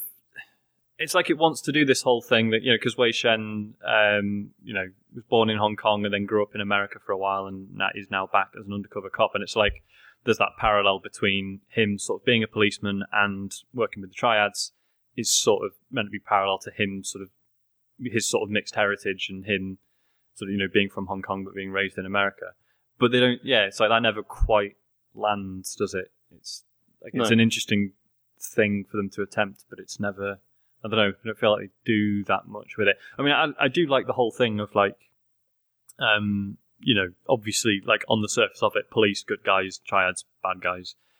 But then there's obviously, it's like, oh, maybe it's not that simple. And, the police are sort of a bit manipulative and weird, whereas the Triads, although they are, fucking brutal, like there's this real sort of emphasis on family and looking out for each other and, which I quite liked. Like, it normally annoys me when they're like, oh, maybe the goodies aren't that good and maybe the baddies aren't that bad. But I thought that was quite convincingly done here. Like, when the wedding happens. Yeah. And, like, it's actually... Oh, yeah. I don't know if it was upsetting, but it is like, fuck, this isn't great. And this is, like, and I'm feeling bad for the supposed villain. Like, it's... I mean, there's certainly a bit like with that. I think about the second to last mission. I obviously won't say what it is, but it's... Yeah, there was a bit that actually kind of shocked me a bit, and I did feel a bit sad, actually, when it happens. It's I mean, I also get a kick out of the name, because, like, the studio is, like, United Front Games, and it's, like, that's, like, a whole, like, my research stuff is all related to stuff like that, and it's just kind of cool they got that name. It's kind of interesting. It's really, I don't know if you got this, because I ended up reading into the Triads and stuff as a result of playing this. Like, loads of the names are just real gangs, but just renamed slightly, aren't they? Yeah, because it's in this they're called, like, is it the 16K or the 18K? And like in real life, it's like I think it's like it's the other 4K one. Or something like that. Yeah. And then there's like this, the sun in the game. It's the Sun On Yi, but in real life, it's the Sun Yi On, which I'll tell really you what, put much thought into it. There's a really interesting podcast actually at the moment it's the China History Podcast, because I listen to it for obvious reasons. But this guy, he's called Laszlo Montgomery. He's like done this whole series on the Tong Wars of New York, and what it is it's all those people that like, went over like to New York like in the late 1800s and like early 1900s, and he did like this 3-part series. It's really worth listening to because it talks all about this and all about these gangs and like how they tried to maintain themselves like in a different environment. It's really interesting. Yeah. All this makes me want is a computer game based around the film ID. Like, have you ever seen ID, Sean? No, I haven't. You should watch it. I'd love to know what you think. It's about a undercover cop going into football hooliganism and fucking loving it. It's a really good film. You must have seen that, James, right? I've not seen it. No. It's all based around Millwall, like and stories about what happened in the 70s in Millwall. It's a really good film. I can't believe you haven't seen that. Is Ray Winston in that film? No, it's the best football hooliganism film ever. Like, it's really good. Highly recommend it. Distressingly, Matt, you've not seen it? Oh, I heard of it. I just never seen it. Oh, you've got to see it, mate. It's really good. It is really good. Distressingly, I've just looked up United Front. I totally forgot they were working on Triad Wars, which was like a spin-off of Sleeping Dogs, and it got binned. And instead, they worked on Disney Infinity 3.0. Oh no! Which also got binned. They also did mix. the menus for Halo Master Chief Collection. Oh which God, was broken. They did the front end where you picked which Halo game you wanted to play. So I assume that worked at least. Yeah, so hats off to them for that. That bit was solid 10 out of 10. Yeah. The Could rest, you imagine if that won a BAFTA? best menu. Best menu, the Master Chief Collection. Right, okay, is that everything, Matt? James? Pretty much. I mean, I've just got a lot to play at the moment, and my next game, thanks to that Twitter poll, is Knack. So look forward to hearing about that. Brilliant. Yeah, can't wait for the live stream. That was the game I was most excited to post to you. It was the one because I put up that poll, and like I just thought, okay, these are the games I've got, and obviously it won by like a landslide. It was like What were the other games you got? I mean, I know because I sent them to you, but for the listeners, it was Call of Duty Ghosts. Oh, that is the one of the worst. That is one of the worst ever. Yeah. See, this is the thing, because somebody else sent me a message saying like he sent you a lot of bad games there, and it's those are just the things that David sent me over the years and stuff. I give him out all my shit games. You just sent me all your like tat. No, okay. No, he sent you all my tat. Yeah. That's the Uncharted collection. That's good. Yeah, there's the Uncharted collection, which obviously I want to play because I've never played any of those. If you play that before you play Rise of the Tomb Raider, you need your head checked, lid. That is, I think Rise of the Tomb Raider is probably better than all three of those games. Or maybe not two. Not two. Not two, but probably better than the other two. What do you mean, no? You've not played Rise of the Tomb Raider? Sean. Both. What? Are you high? What? Sean said, no. Well, I didn't say anything. No, right. Sean said nothing. It's just me. Like it's Sean, just me and you, Dave, talking right now. You sounded like Sean. Let me knock these ones off my list because I haven't really played them that much. I was watching Nick Jr. the other day with the boy, and there was the most annoying advert I have ever heard in my life. I mean, genuinely, it made me feel sick. And it was for a game called Word Brain Themes. Is this really well known? It must be if it's on telly, right? Well, yeah. I don't know. Well, basically, it's a very, very simple puzzle game, free to play. And what you do, there's like a grid of letters and a theme. So it could be, up in the sky. And the letters all combine to make words. It's as simple as that. And hold on, let me hear this. This might be it. Can you hear this? Oh, it's recorded. Oh, they've put it on countdown. See if you can hear the actual theme tune.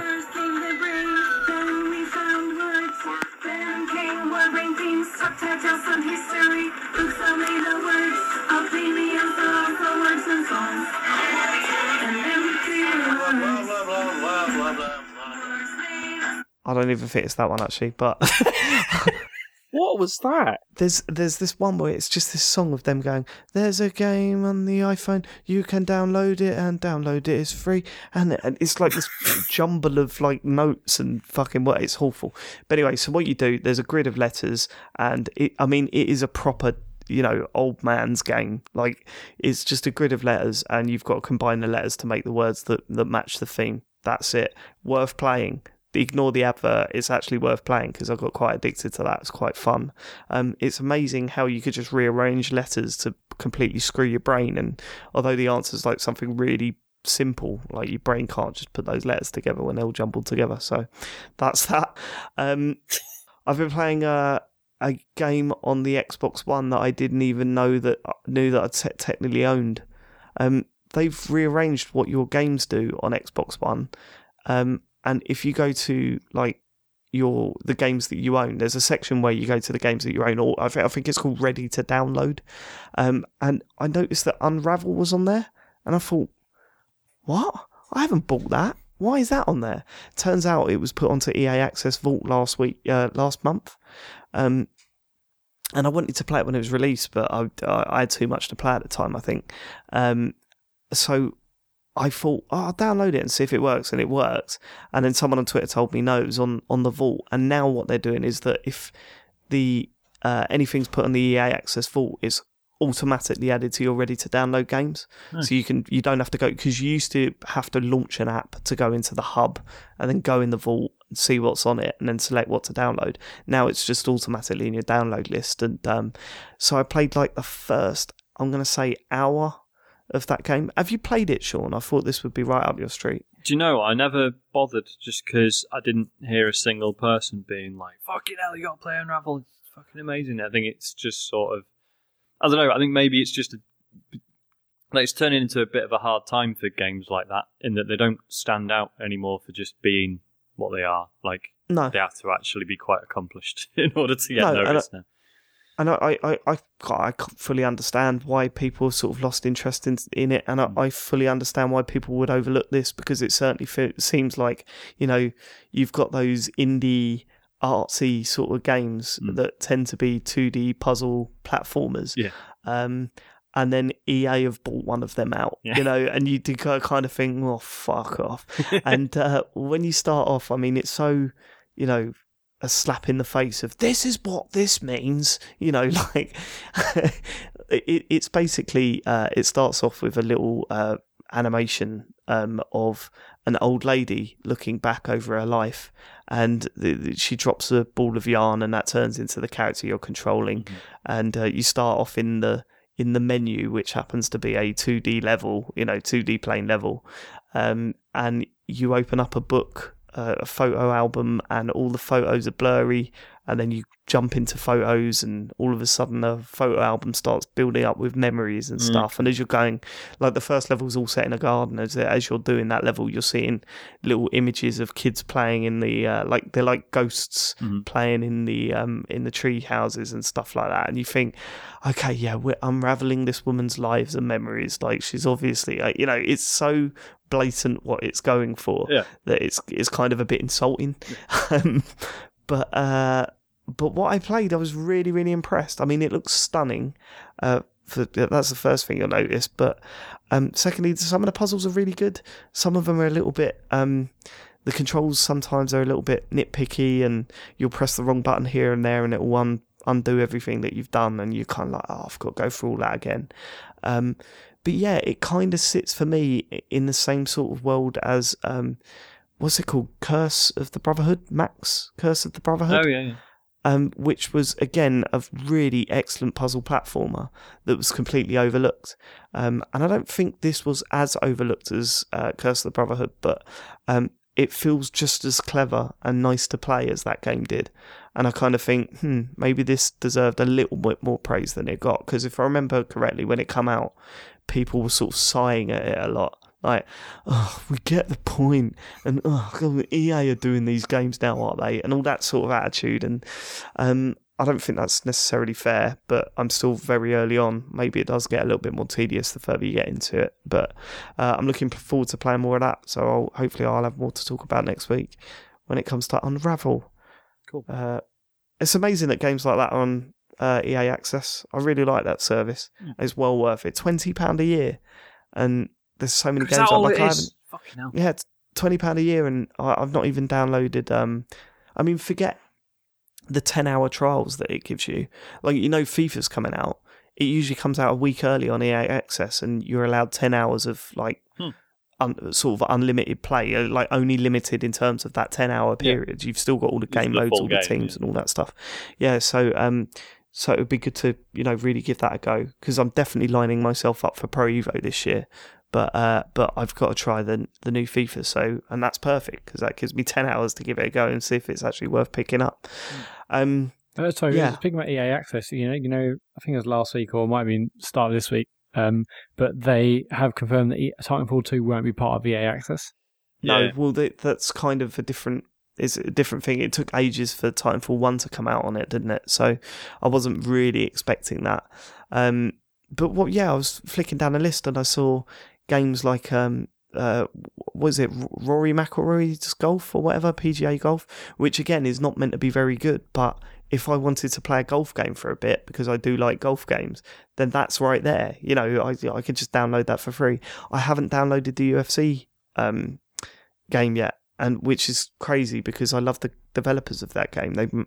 I was a huge fan of the Fight Night series, so I should definitely download that at some point. And people like John and Chet and that have said how good it is, so I've really got to give it a go. So yeah, I love that service, and to see a game like that I actually wanted to play on there for free is kind of like, whoa, oh yeah, this is an actual thing that's really good. So I'm gonna have to try that out. Looking forward to playing more of that. Sean, what have you been playing? I've been playing Duelist, which I won't talk a lot about because it's the sort of thing you will hate, David. I'll turn my mic off for a bit, shall I? Basically, it's Hearthstone, but it plays out on a board, so it's a free-to-play... It's got all the trappings of a free-to-play card game, but instead of just summoning things onto a table where sort of positioning isn't really a factor, it's all on this sort of grid. So basically you've got sort of all the sort of sensibilities of something like Hearthstone, where it's all about building your own deck and figuring out trying to put little systems together and stuff, and cards that will sort of play off each other really well. And then that sort of playing out on a sort of chess style board. And it's fucking great. It's really good, and it's free. I mean, obviously there's shit you're supposed to pay for, but I've been playing it for about 5-6 hours now and haven't felt the need to put any money in yet. I think it's just going to be one of those where it gets to the point where I'm just like, do you know what, I'm 15 hours in, they can have a tenner, thank you. Really enjoying that. Have a look if that is the sort of thing you're into. It isn't. Yeah, I know. I've also played the demo of Rhythm Paradise Mega Mix, I think it's called, the new one for the 3DS. Oh, really? They brought a new one. Is it like the older games just re-released? Basically, yeah. It's sort of they've taken various stages from all the other Rhythm Paradise games and put them all together. But like the ones that I've seen in the demo that are from like the very first one have all been sort of completely rejigged. I'm gonna be a bit of a purist dickhead. I don't know if it's just because... That's unlike you, Sean. I know. I don't know if it's just because it's the demo, but basically every single level, it explains it first and gives you like a little practice run. Oh, that's weird, isn't it? Whereas, like in the original... Oh, maybe I'm misremembering it, because I don't think it did that in the original, but maybe that's just because it was all in Japanese, so I didn't even know what it was telling me anyway. Oh, yeah, that's a good point, actually. I don't remember it doing that. I thought it just sort of slung you in and you were kind of like... Oh shit, where am I supposed to press and what am I supposed to do now? Exactly, and that was sort of the fun of it. It was that sort of WarioWare thing of just being like, right, fucking deal with this. Could you imagine if WarioWare, every time the new thing come up, it'd be like, okay, just have a quick practice. Pressing left will move the character to the left. Yeah. And then, you've done it.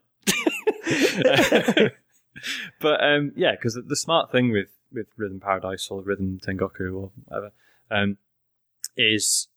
that you sort of, it's a music game, but it doesn't rely on, all music games are either sort of Simon Says things where it does a thing and then you repeat it, or there's like a sort of a simplified score of some kind. So, with Guitar Hero, it's the coloured notes flying down towards the bar at the bottom or whatever. But with Rhythm Paradise, it's all just contextual stuff. Like you can see, there's a samurai at the bottom of some steps and some demons are bouncing towards him and they sort of do so in like a musical way, and then you know that when they reach you have to press the A button and he slashes them or whatever. So it was just cool that, that whole thing of just sort of reading it and being like, oh right, fuck, I get it. Whereas, this seems really keen to sort of slow it down and explain everything first. But that might just be because it's a demo. I'm probably buying it anyway because Rhythm Paradise series is fucking excellent. I'll never forget that there was one where there were like wooden squares coming off of a machine, mm-hmm. and you were controlling this hammer that had to pop like a hole in the middle of it, and that just felt so, I don't know, kind of really satisfying, wasn't it? ASMR-ish, like, because it was just so like, I don't know what it was. It was just a really, really weird feeling because it was just like dum, and then just knocking a hole in the middle of this bit of wood was just like, oh god, I feel so fucking good. There's one nice thing. One nice thing it does do in this one is for every button press you do, you get like on the bottom screen there'll be like a little sort of explosion with like stars and stuff. But basically, if it's dead in the center of the screen, that means you got the timing absolutely perfectly, and it has like a rainbow effect. But then if it's slightly to the left, it means you were too early, and if it's slightly to the right, it means you were too late. You're still sort of concentrating on the top screen, but you can still sort of keep one eye on the bottom and sort of adjust as you go, which is quite nice. Because, sometimes, especially like a lot of people, if they're new to games like this, and you're constantly like slightly missing the timing, it can be difficult to sort of figure out whether you're too early or too late. Whereas with this, it's just like, well, I was too early, so I adjust accordingly. And it works. It's really nice. Yeah, and it's one of those rare rhythm action games where you could play it with your eyes closed. Like, yes. and sometimes it's actually better to do that because the visuals kind of fuck up your timing a little bit. Yeah. Speaking of music games, Sean, have you downloaded Lumines yet? I have. I've downloaded it. I've had a quick go on it. I don't know if I like playing it with the touch screen. Finding it a bit difficult to, because you sort of, when you slide in the block left and right, find that a bit imprecise. What is this on? Like on iOS? This is on iOS and Android, Android, yeah. I mean, Luminous Weird. is fucking ace. So if you've never played Luminous before, then good lord, get it on your phone. I have not. That's really Maybe good. I should check that out. Yeah, again, speaking of rhythm action games, I'd suddenly thought of that old DS game that Band something Band. Oh, Daigasso Band Brothers. Yeah, Band Brothers. That's it. Where you can connect like God knows how many DSs together and you all play an instrument. Well, if you ever, wow, I wish someone did that again. But like, have you ever listened to The Rotating Platform? No. That is a podcast with Matthew Castle of OXM and Mark Greener, Matthew who Castle's used to be part of Endgamer and various other magazines. Yeah, I don't know if they still do it. I think it's been a while since they put an episode out, but yeah, they used to do a section where it was just them trying to play like a pop song on I think it was on Daigasso Band Brothers, and it's fucking hilarious. Oh, that sounds good. Yeah, because I mean, it always sounded awful. Yeah. The more people it involved, the worse the music sounded, like hilariously so. It was great. Yeah, wicked. Right, okay. That's what we've been playing this week. I think it's time to hand the podcast over to you guys.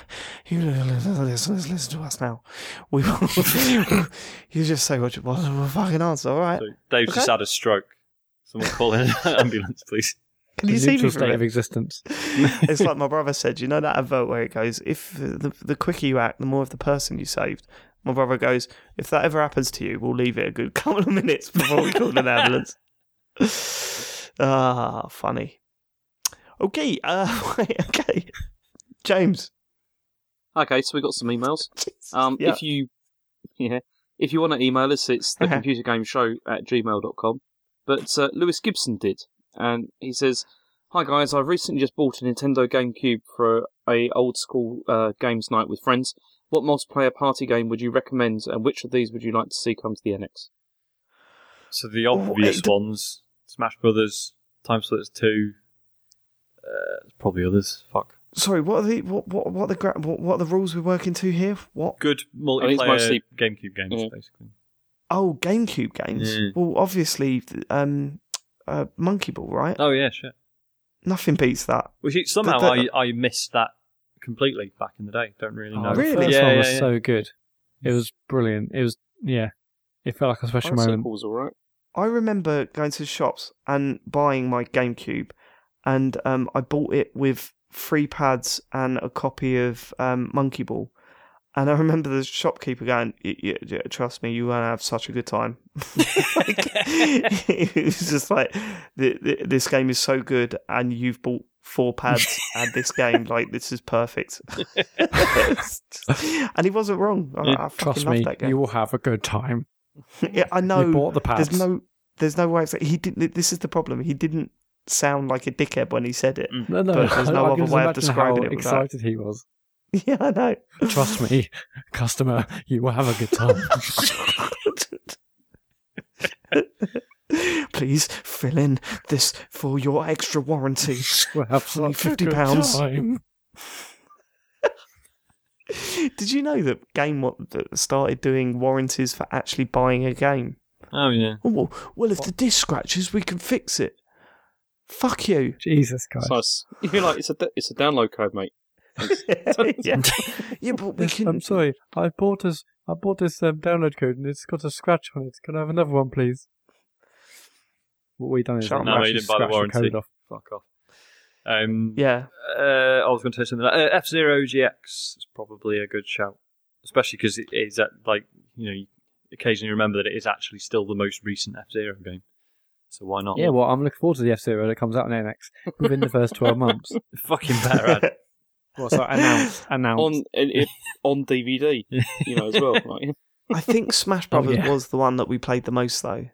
I think it was. Absolutely, yeah. Just setting it on like the sort of infinite lives, endless mode, and just fucking battering each other till you fall asleep. Yeah, I remember missing many classes in college, and just going back to my mate's shed and sitting playing that. It was mental. So I remember playing a lot of Soul Calibur 2 Oh yeah, because the GameCube version was great. yeah. It was. Never got into that. Never really fell in love with that game for some reason. Was the last one that they tested properly, and was actually balanced. And then from 3 onwards, it was just full of stupid exploits and stuff. So Didn't they bring out a free-to-play one last year? it did, and it was fucking rubbish. Was it last year? It might have been a couple of years ago now, but yeah, Right, it wasn't okay. great.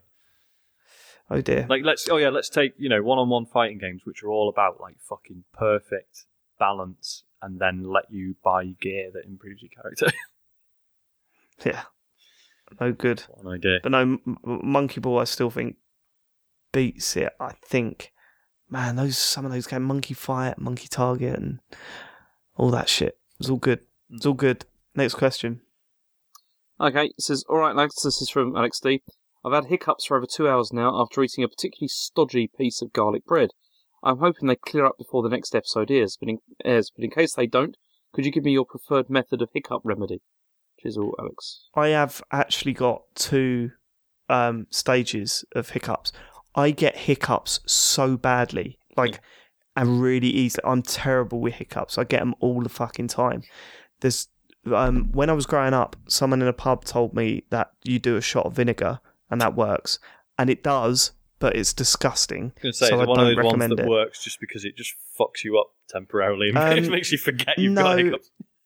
No, I don't know how it works, but it definitely does work, but it's just a horrible thing to do.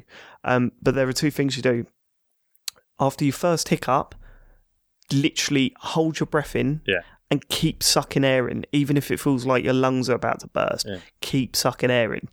If that doesn't work, which sometimes it doesn't, and you have that second hiccup, that means that the breathing technique just does not work anymore. The only other way, and I swear on my life this is the truth, the only other way to get rid of them is to put a couple of fingers down your throat and make yourself gag.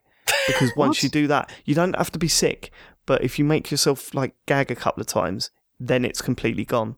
It's just that is my final, because it's the same muscles doing an involuntary thing. So I suppose it sort of overwrites. It works 100% of the time, but it really is last chance saloon with that. And the thing is, I know that if I get the hiccups, I will easily have them for a couple of hours, easily. Wow. Unless I do something like chuck some fingers down my throat. So I always found just hold my breath and they just go away. That's always been my thing. And like you say, that's my go-to. Because it's the same thing as if your eye's twitching. So what do? You shut your eye and you just sort of try and hold it still. It's the same principle, which has no scientific basis whatsoever. But and there is one other method that doesn't work. It works more than holding your breath, but doesn't work as well as making yourself gag. And this is another totally legitimate one. I'm not fucking around. Fill up a glass of water and find a straw, put a straw in it, then put your fingers in your ears as hard as you can. Push your little, those little knobble bits, what they called? James, you're going to become a doctor. What are those little knobble bits in your ear? I have no idea what you're talking about. Right, touch your ear lobe, and move slowly towards your nose and up a bit. You know that little knobble bit? Little knobble bit. I know what you mean, yeah. I forgot the proper name. Push great. Push both of them. Push both of them right into your ear. It's like a JOI video. It's like... and drink through the straw. And that usually works as well. So there you go. And I'm an expert in this shit now because I'm really bad with hiccups. So take my advice. I've ever told you that because I used to get loads of ear infections as a kid, I can now open my... so basically the tube that connects your inner ear to your nasal passage is called the eustachian tube. I can just open them at will. Most people have to yawn or something. In order to, when you get you're on an airplane, you want your ears to pop. Then everyone's like, oh yeah, just yawn. I can just do that without... Oh, really? Yeah. Fuck, that would be well handy. It is. In fact, actually, that would have probably stopped me from getting Bell's palsy, because you get water out of your ear by doing that? You can't get water out of your ear, no, because it only affects your inner ear, so your eardrum is okay, then maybe not. Because that's what did it for me. I got an ear infection through salty water from diving. Oh, shit. And, and then it paralysed my face. Jesus Christ. For a lifetime. Yeah, that's good. Because don't people say if you've got an ear infection, people say, "Oh yeah, get some warm salty water in it." If you've got ulcers as well, it's just supposed to be a cleansing. Probably cleaner than seawater, though, right? Actually, yeah, I suppose seawaters are different, especially with all the syringes. Yeah, all the turds floating about in it and shit. Speaking of weird things that you can do or weird body stuff from being a kid, this is really hard to explain, but if you run your tongue along the inside of your lips, like inside your mouth, when you get to the corners, there's that little flappy bit that goes over the end inside your mouth. There's like a little bit of the inside of your mouth that it just flaps over the corner of your mouth. No? Oh, yeah. I think I know what you mean. Yeah. I haven't got them because I bit them off. Oh, God. Dave. When I was a kid, I was so bored in class, I bit them off. I literally remember doing it and chewing on them. Boredom. Yeah. Right, I was so bored in class once, I learnt pi to 12 decimal places. I didn't chew my mouth off. You were so bored, you overachieved.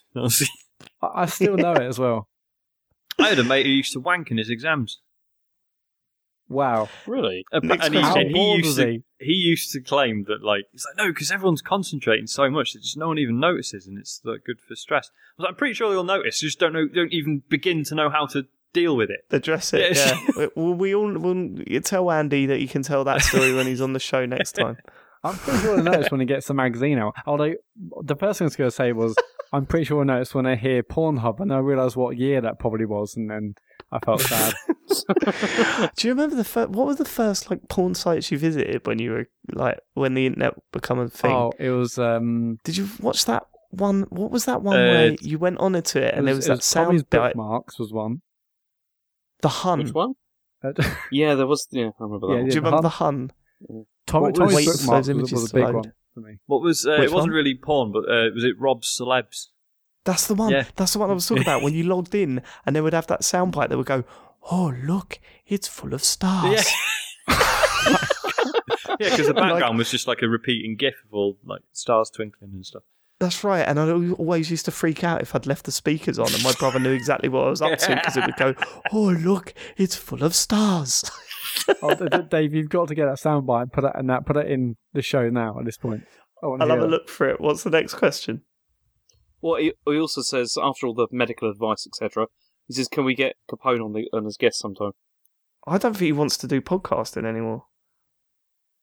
Seriously, I don't think he wants to do podcasting. It's really depressing. Yeah, we do need to get him on, though. Good to talk to him. I'll ask him. Yeah, I'll send him a text. Next question. Okay, Soggy Dog says, after my last email about how my work can discipline me over my social media presence, maybe I shouldn't have had my name attached to my email account to be read out when I write into a podcast. Yeah, don't do that. This has been hopefully fixed now. Question. I don't have a huge amount of time to play games these days, and I don't play online. We are moving the PC from the living room, and I want to get a gaming system for the big TV. In your opinion, which would be better for me? A PS4, Xbox One, or wait for an NX? As I said, it will be for single-player games. That won't be time sinks to get the most from. Oh my god, it's full of stars. Was that the one? That's a lot less sexy than I thought it would be. It's quite creepy, that. I've actually a bit sinister, isn't it? I found out that Rob Celebs actually died in 2008. Ah, there you go. Cheers, mate. Thanks for putting all those pictures up of naked women. R.I.P. I'll dedicate tonight's one to you, Rob. And you lived your life like a candle in the wind. Did you actually read out that Soggy Dog email then, James? I did. I just read it just now. Sorry, we've got our mind on other things. I don't have a huge amount of time to play these days, and I don't play online. We are moving from the PC from the living room. Well, to be honest, I could see why we zoned out. Xbox One. I didn't zone out. I think if you don't play online, but you do want single-player games, I mean, I would still get a PS4. I mean, you don't have to play online. But yeah, I mean, there's loads of single-player games on the PS4 that's worth playing, isn't there? Loads of short ones as well. Get stuck in... with the short, what short ones would you recommend? Inside. Yeah, Inside, Journey... Yeah, Journey's free on PS Plus. I haven't played that game before, so I'm really looking forward to that. Yeah, you should definitely play it. I mean, also, I think it's a bit overrated, but it's still pretty good. Sean, have you played Inside yet, or what? No. Oh, how have you not finished that? Pressure. We've got an email. Pressure. Can't handle it. If you've emailed us since we talked about Inside, about the ending, and your theories about it, that your email is still in the inbox. What we do is at the end of every episode, we delete all the emails that we've read out.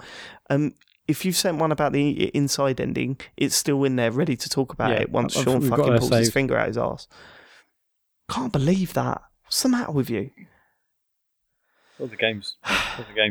Grow Home and the newly released Grow Up, I think the sequel's called. That's also a short one that is a lot of fun. Everyone said Grow Home's really good. I want to try that. It was on the old back burner. PS Plus a while back. Yeah, but wasn't it when it released? It was on PS Plus. No, it was a while after the release, I think. Oh shit! I didn't know that. Oh, fuck! How did I miss that? Bollocks. Maybe I only heard about how good it was after it was on PS Plus. Maybe that was the problem. Possibly, yeah. Next question. Okay, actually, speaking of Capone Adam, he's got a question. He says, I was in a taxi the other day and a conversation got around to what I did as a job. I tried to explain that I worked in a studio that developed video games, and before I could finish, he replied with, "Oh, I never play those video games. Enough violence in the world already for me." I thought we had moved past this, but apparently not. Do you all still come across people who appear to have a deep hatred of gaming? I live with one. My wife absolutely despises them. She thinks they're pathetic, and hates everything about them. That's it. I've tried to show her little cool bits of games or whatever. She was doing the cooking today, and she walked in, and I was playing Unravel, and she rolled her eyes, and I think she said, "What is this shit?" So, yeah, I live with one. I don't really care. I don't need everyone to like games. As long as I like them, that's all I care about, to be honest with you. See, my wife isn't kind of like that, but she just doesn't care. She just really just doesn't see the point. But she hasn't got a problem with doing it. She just doesn't care.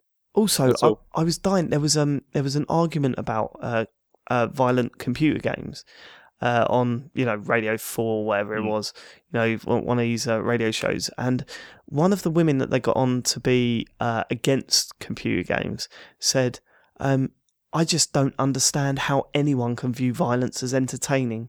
Violence isn't entertaining." And I just thought, think about the top 100 films of all time. Think about your favourite films. Are they completely free of violence? Probably not. Now, don't get me wrong. Obviously, there's a lot more violence in computer games than there are any other medium.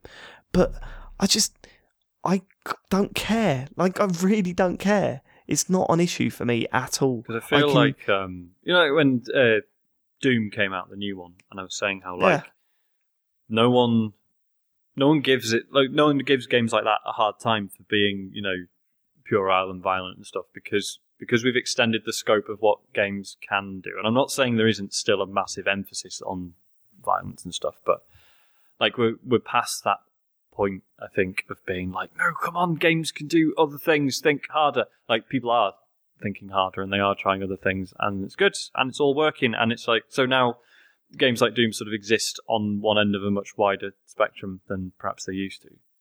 Yeah, I think the only reason why people turned on it was because there was no real alternative, and I think there kind of is now, or there is a lot more of an alternative than there was. Yeah. There is a chance to play games that like Unravel and stuff like that. That you kind of think, actually, maybe this isn't such a major problem anymore. Because let's face it, we all like blowing people up on that, like in a computer game. But yeah. I don't know, not that much of an issue for me, and I don't really, and if you've got that attitude, then I used to hate people like that, and now I just think, okay, all right, don't like it, fine. And I don't think, like, when you look at the unpleasant attitudes you see online and stuff, that's not restricted to violent games. That's just people being competitive and not knowing how to handle other people. People get angry about Dead or Alive Extreme 3, which has zero violence in it. You know what I mean? Yeah. Or FIFA, or Hearthstone, or World of Warcraft. Yeah. I suppose Warcraft is technically violent, but you wouldn't really cartoon violence at best. That's just people going nuts over stuff that they shouldn't. Like, that's not being brought out of them because the game is violent. I don't think the weakest argument that you hear when you talk about computer games and someone doesn't play them, is not into them, is I don't know where you find the time. God, I haven't got the time to play games. Yeah, Matt. You just kind of think you have. Everyone's got time to play games. But okay, Matt's been busy this week and he hasn't had the time to play a game. But he's not the sort of person to say, I don't play them because I haven't got the time. There's a difference. You know what I mean? Yeah, it's it's people basically sort of if you implying wanted they're to, too good for you'd it. find the time. Yeah, You'd just like find with the anything time. else. Exactly. It's like, no, you haven't got the time because you've got other hobbies, and that's fine. And you know, they haven't got the time because they want to act as if they're too busy to be playing. Like they want to kind of put you down for liking it. Yeah. Fuck those people. Fuck them. Next question. Okay. Mason Ratcliffe says, if you could know the truth about one studio or dev cycle, this is the subject. It says, suppose a reveal-all book or fly-on-the-wall documentary was made about a particular time at a particular studio, and you could choose what it was about. What would you go for? This is so, for example, fucking easy. For example, the meltdown at Infinity Ward when they left Activision, what really happened when Bungie made Destiny, No. Hello Games and No Man's Sky, That's or one. Development Hell of Last Guardian, Gizmondo, Kojima, Rockstar North. No. I'm sure there are tons of other examples where something has happened at a studio, rumours have leaked and people have said that it would make for a good book one day. I'm curious to know what you think. There's two answers to this question for me personally. Yeah, me too. It would be Microsoft revealing the Xbox One and the lead up to that and the aftermath of that, and also No Man's Sky. They could print out. I said if Sean Murray really wants to make even more money, right? Get all of your internal emails, print them, put them in a book, and sell it for £20 because I would pay that and more just to read what was going on when like after every after every showing of the game, to read the emails that went back and forth about that after the release of the game and the build up to the game, everything. I'd kill a man to read those emails. I'd be absolutely, mate, could you imagine? And the emails between them and Sony, and that's the one that I'm most interested in, definitely. That and the Microsoft Xbox One launch stuff. What was yours, Matt? Was it the same? Or? Mine was Duke Nukem Forever, which is probably obvious. Really? Well, yeah, because over 10 years, like, all the things that have changed, and I'd love to hear about the early builds or what they had in store, and then the other one's obviously like Half-Life, Half-Life 3, what's happened, did anything happen? Oh, that's a good shout, actually. So much, nothing's been shown. Obviously, people have wanted it for 10 plus years now. It's just to know what's happening in that and to focus on that particular game would be a fascinating. There's probably loads of great examples, to be fair, but those are the first two that jumped to me. We didn't mention that at Gamescom, but that Half-Life 3 piss take advert that German company put up was absolute genius. I loved it so much. What a funny thing! Did you see it, Matt? Yeah, I saw it. Yeah, it's fantastic. Literally typing Halo 3 editors that have played it. You know what I mean? Really clever. But sorry, Sean. I was just going to say, aside from games that have been through development hell, I would equally like to see just the inner workings of studios that consistently fucking nail it. Like getting to see the development process behind something like Bayonetta or Mario Galaxy or something like that, and just being like, how do you make games that are that fucking perfect? Like, is it loads of churning through ideas and actually loads of them are shit and people's feelings get hurt, or is it actually just everyone's that fucking talented and they're all just really smart and know what they're doing? And I think there's an equal amount to be learned from that. And it's also worth pointing out that I think if Broken Age, I think if that hadn't had a documentary made about it, that would be another game on this list in this sort of how the fuck they ended up, they got 3.5 million and then it ended up releasing in two halves and it was all weird and no one knew what was going on. But that documentary exists and is wicked. So, yeah, I mean, I would love to have seen the emails about Rocket League as that blew up. Yeah, you know what I mean? Because technically Rocket League was a sequel, right? It was. Yeah. They had that weird game on the. Was it PS3? It originally came out on. Had some really long title. Yeah. I don't think anyone could ever predicted how successful that game was going to be. I suppose you put Minecraft in that as well. I would love to have seen the email where Notch was like, "Bye." Do you know what I mean? I'm worth a gazillion now. Bye. So, Dave, you basically just want to see loads of emails. That's basically you want to see a massive book of printed emails. Well, isn't that the best bits? It just be loads like approvals and like a really boring workflow process. No, obviously you'd be selective. It wouldn't be just all of the really shit emails. No, it would be fascinating. You do a FOI request on game developers, is that a thing? See, I'd like to do 22 cans. I'd love to know what's gone on there. Oh yeah, God. What after that? Rock paper shotgun interview went up. Yeah. Nah, man, I don't think you can top No Man's Sky. No. Like all the stuff that come out around that game. I don't know. I think the 22 can stuff, like especially like with Goddess and all that kind of stuff, and would you take the 22 can stuff over the Xbox One stuff? That's tough. Xbox One would be way more interesting because they had to change everything. Yeah. I think that day after that reveal, what happened inside Microsoft, and then how they got rid of Don Mattrick. They clearly thought what they were showing was incredible, and people turned to them so quickly. Yeah, that'd be fascinating to see like the year before, 2 years after that, the whole sort of 3-year journey. It'd be amazing. Yeah. Do you think there was at least one guy there that just went, I'm not so sure it's a good idea? Oh yeah, there's loads of like people who went senior management like this isn't very good, but they obviously to their superiors have to say, oh yeah, it will do well. But can you imagine also like Major Nelson, like how are we going to spin this? How are we going to make this look okay? Major Nelson's email back to the main studio after they just they made him say all this shit about how it was impossible to do it without the DRM stuff, and then they announced that we're removing all the DRM stuff. Major Nelson going, oh guys, Angry Joe's going to really take the piss out of me now. What does Major Nelson do now? What's the point in him? He's a spokesperson, isn't he? He's just a mouthpiece. I suppose. It still feels like that they just plucked him out of a ballroom and he was wearing suits one day and then had to wear all these just shit. He wears like a backwards baseball cap. Yeah, exactly. That was like the transformation of JL. Or Mark Cerny. Did you see him up like the first time they revealed the PS4? He just looked like he was about to collapse, and then the next time you saw him, it looked like he'd been on a holiday for a month.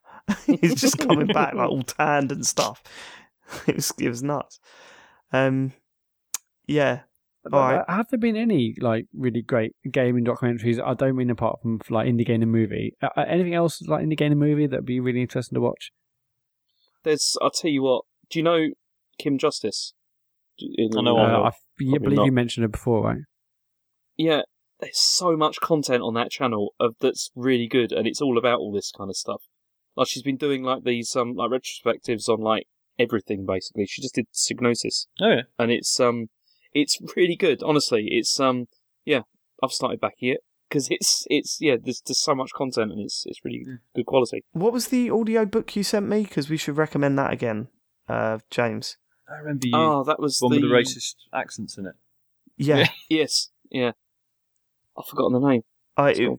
Basically, there was an audio book about the launch of it started Console at SNES, it was didn't Console Wars. Console Wars, yeah. Really, really good listen, like really good. Highly recommend that. And as far as I'm aware, is it Seth Rogen has bought the rights to the movie for it? No. Yeah, I think that's right. So that'll be interesting if that ever comes out, because there's some incredible stories in that. Some really, really interesting shit.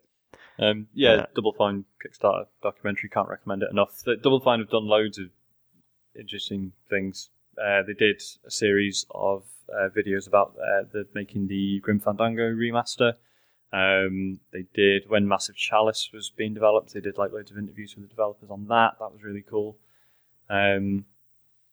Probably others I wouldn't recommend. I think it was just called Video Games the Movie.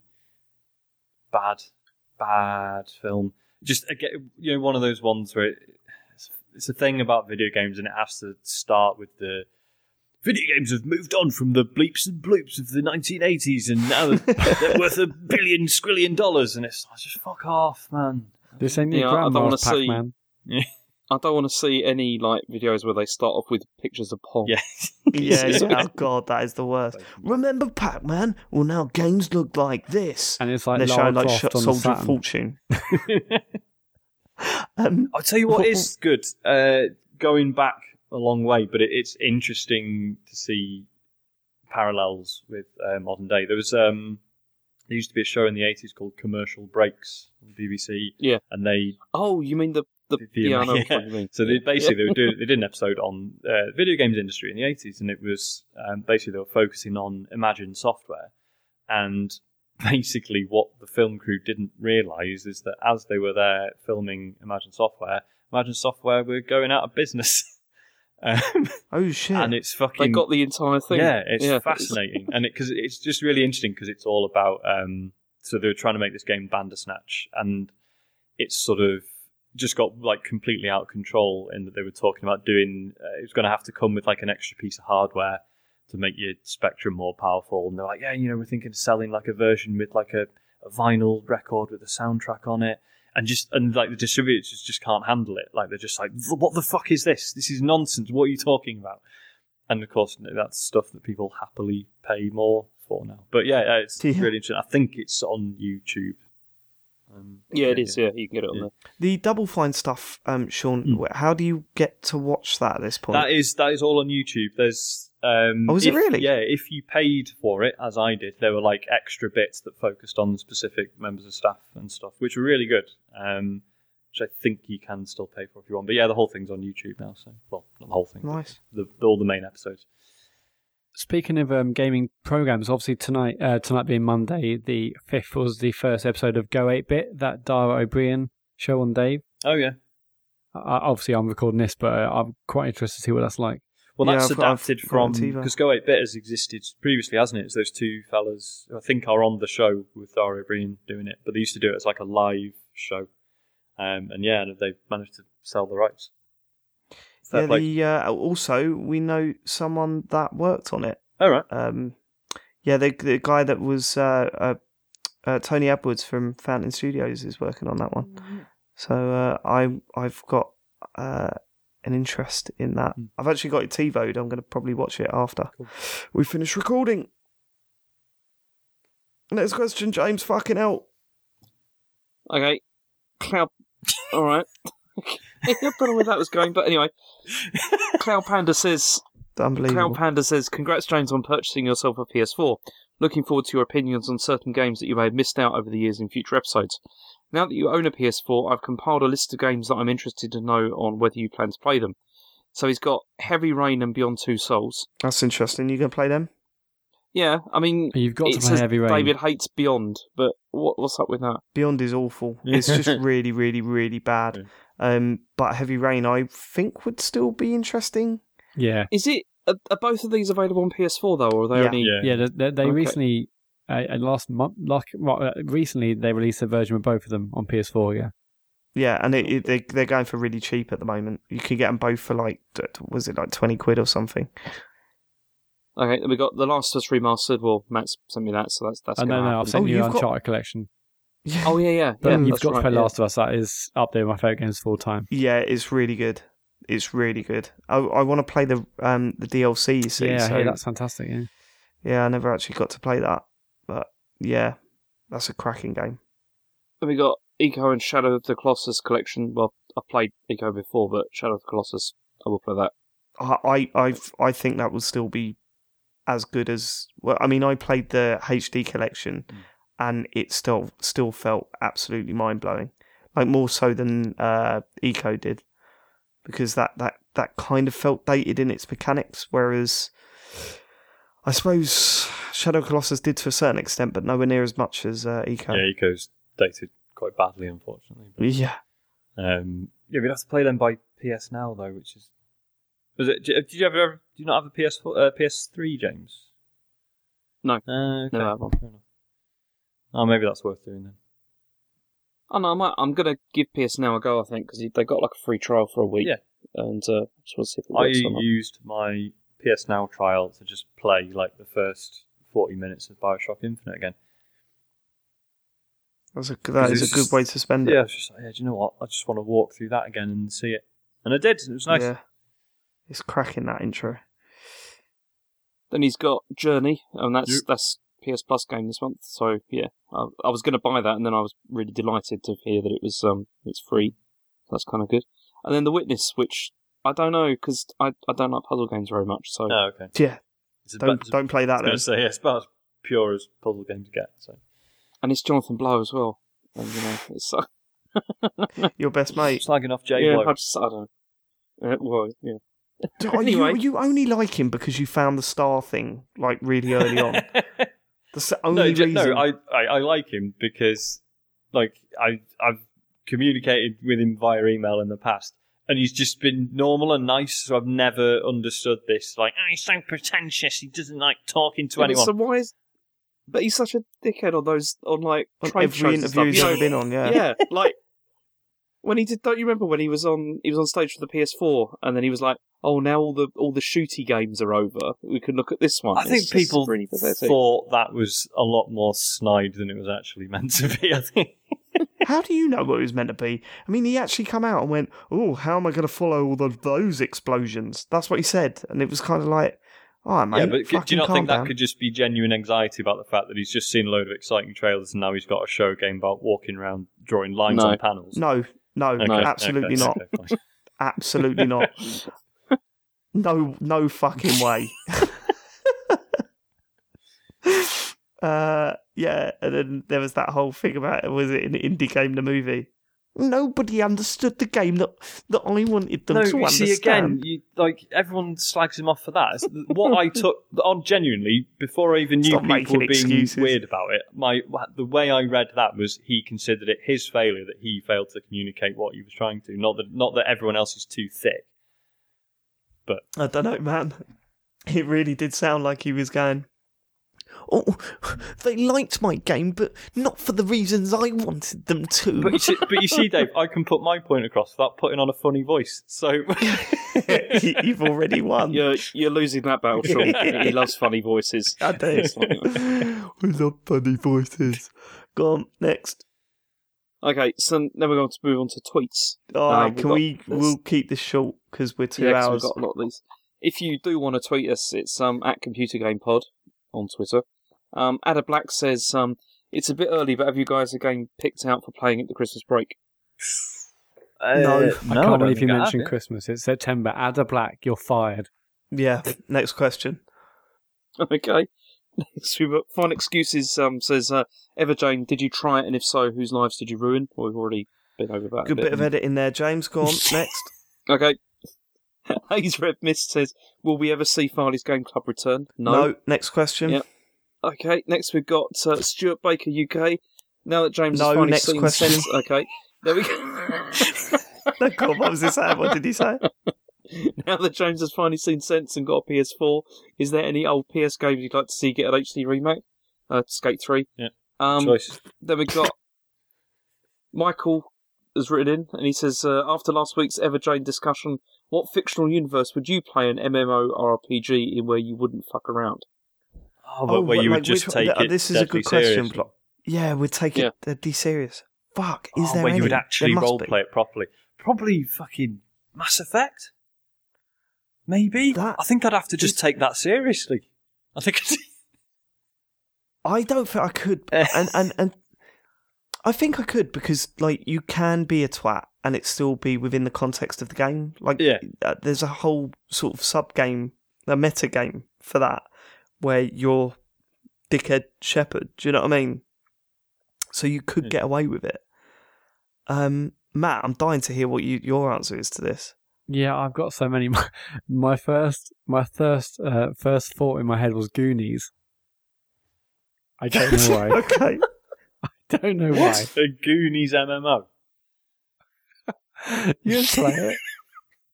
That'd be alright. So you basically got to make a kid and then you get to pick his power, which is either he's good at tech or he's just...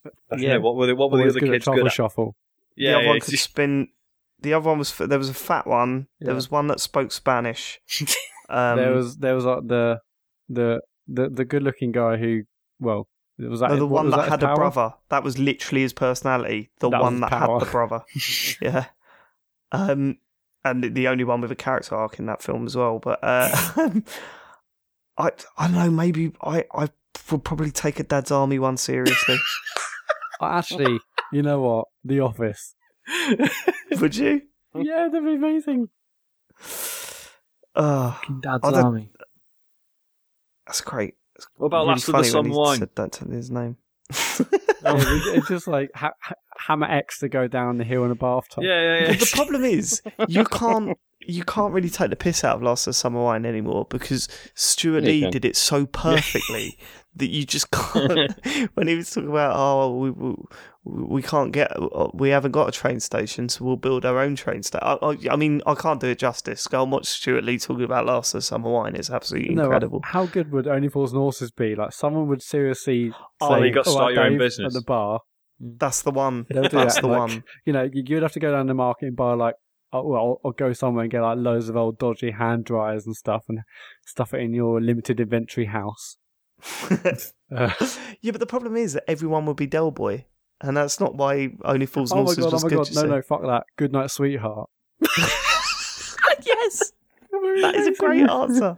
Hang on, why do all these have to be based on like rubbish sitcoms from the 90s? Because they're the only things we take seriously, James.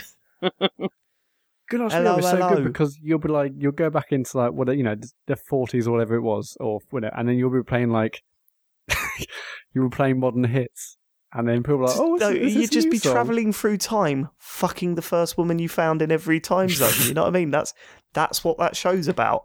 What if you had an MMO that was based on your life and you played as yourself, and all the other players had to play as people that you know? So whenever they were just doing anything remotely out of character, you'd be like, for fuck's sake! They wouldn't say that, you idiot. Why would you? I think that'd work. What, like sort of a how about a gaming podcast MMO where like someone will come in as Leon Cox and go, this game's well shit, fuck this, and then you'd be like, no, mate, you're breaking it. Yeah, exactly. It's speaking too fast. You're using words with only 3 syllables in them. I love you, Liam. Right, is that the end of the show? I think that's the end of the show, isn't it? Yeah. Good. Matt, is there anything you want to say about websites? Well, only that this show's obviously available on iTunes. Leave us a review if you wanted. That'd be awesome. We're also on Pocket Cast. Please do, yeah. We're on Twitter. Obviously, we're at Computer Game Pod. We're also on Facebook, Twitch, and the usual. And new episodes go up weekly on our YouTube channel. Just search for the Computer Game Show over there. And that's about it. Tell your friends we're here. Let them know that we're a good laugh, isn't it? We're all fun. And we have jokes and that. Yeah, it's just a bit of fun. It's no hard feelings. Everyone's friends, so that's fine. Please tweet Matt and James, because I know, I went a little bit overboard at the start there, right? But I'm doing it for you. So, fucking have a little bit of appreciation for the amount of work that I put in to try and get this shower of shit together. You know what I mean? Yeah, Thanks I just wanted to say once again, obviously, this week's Interface is really good, so give it a listen. Yeah.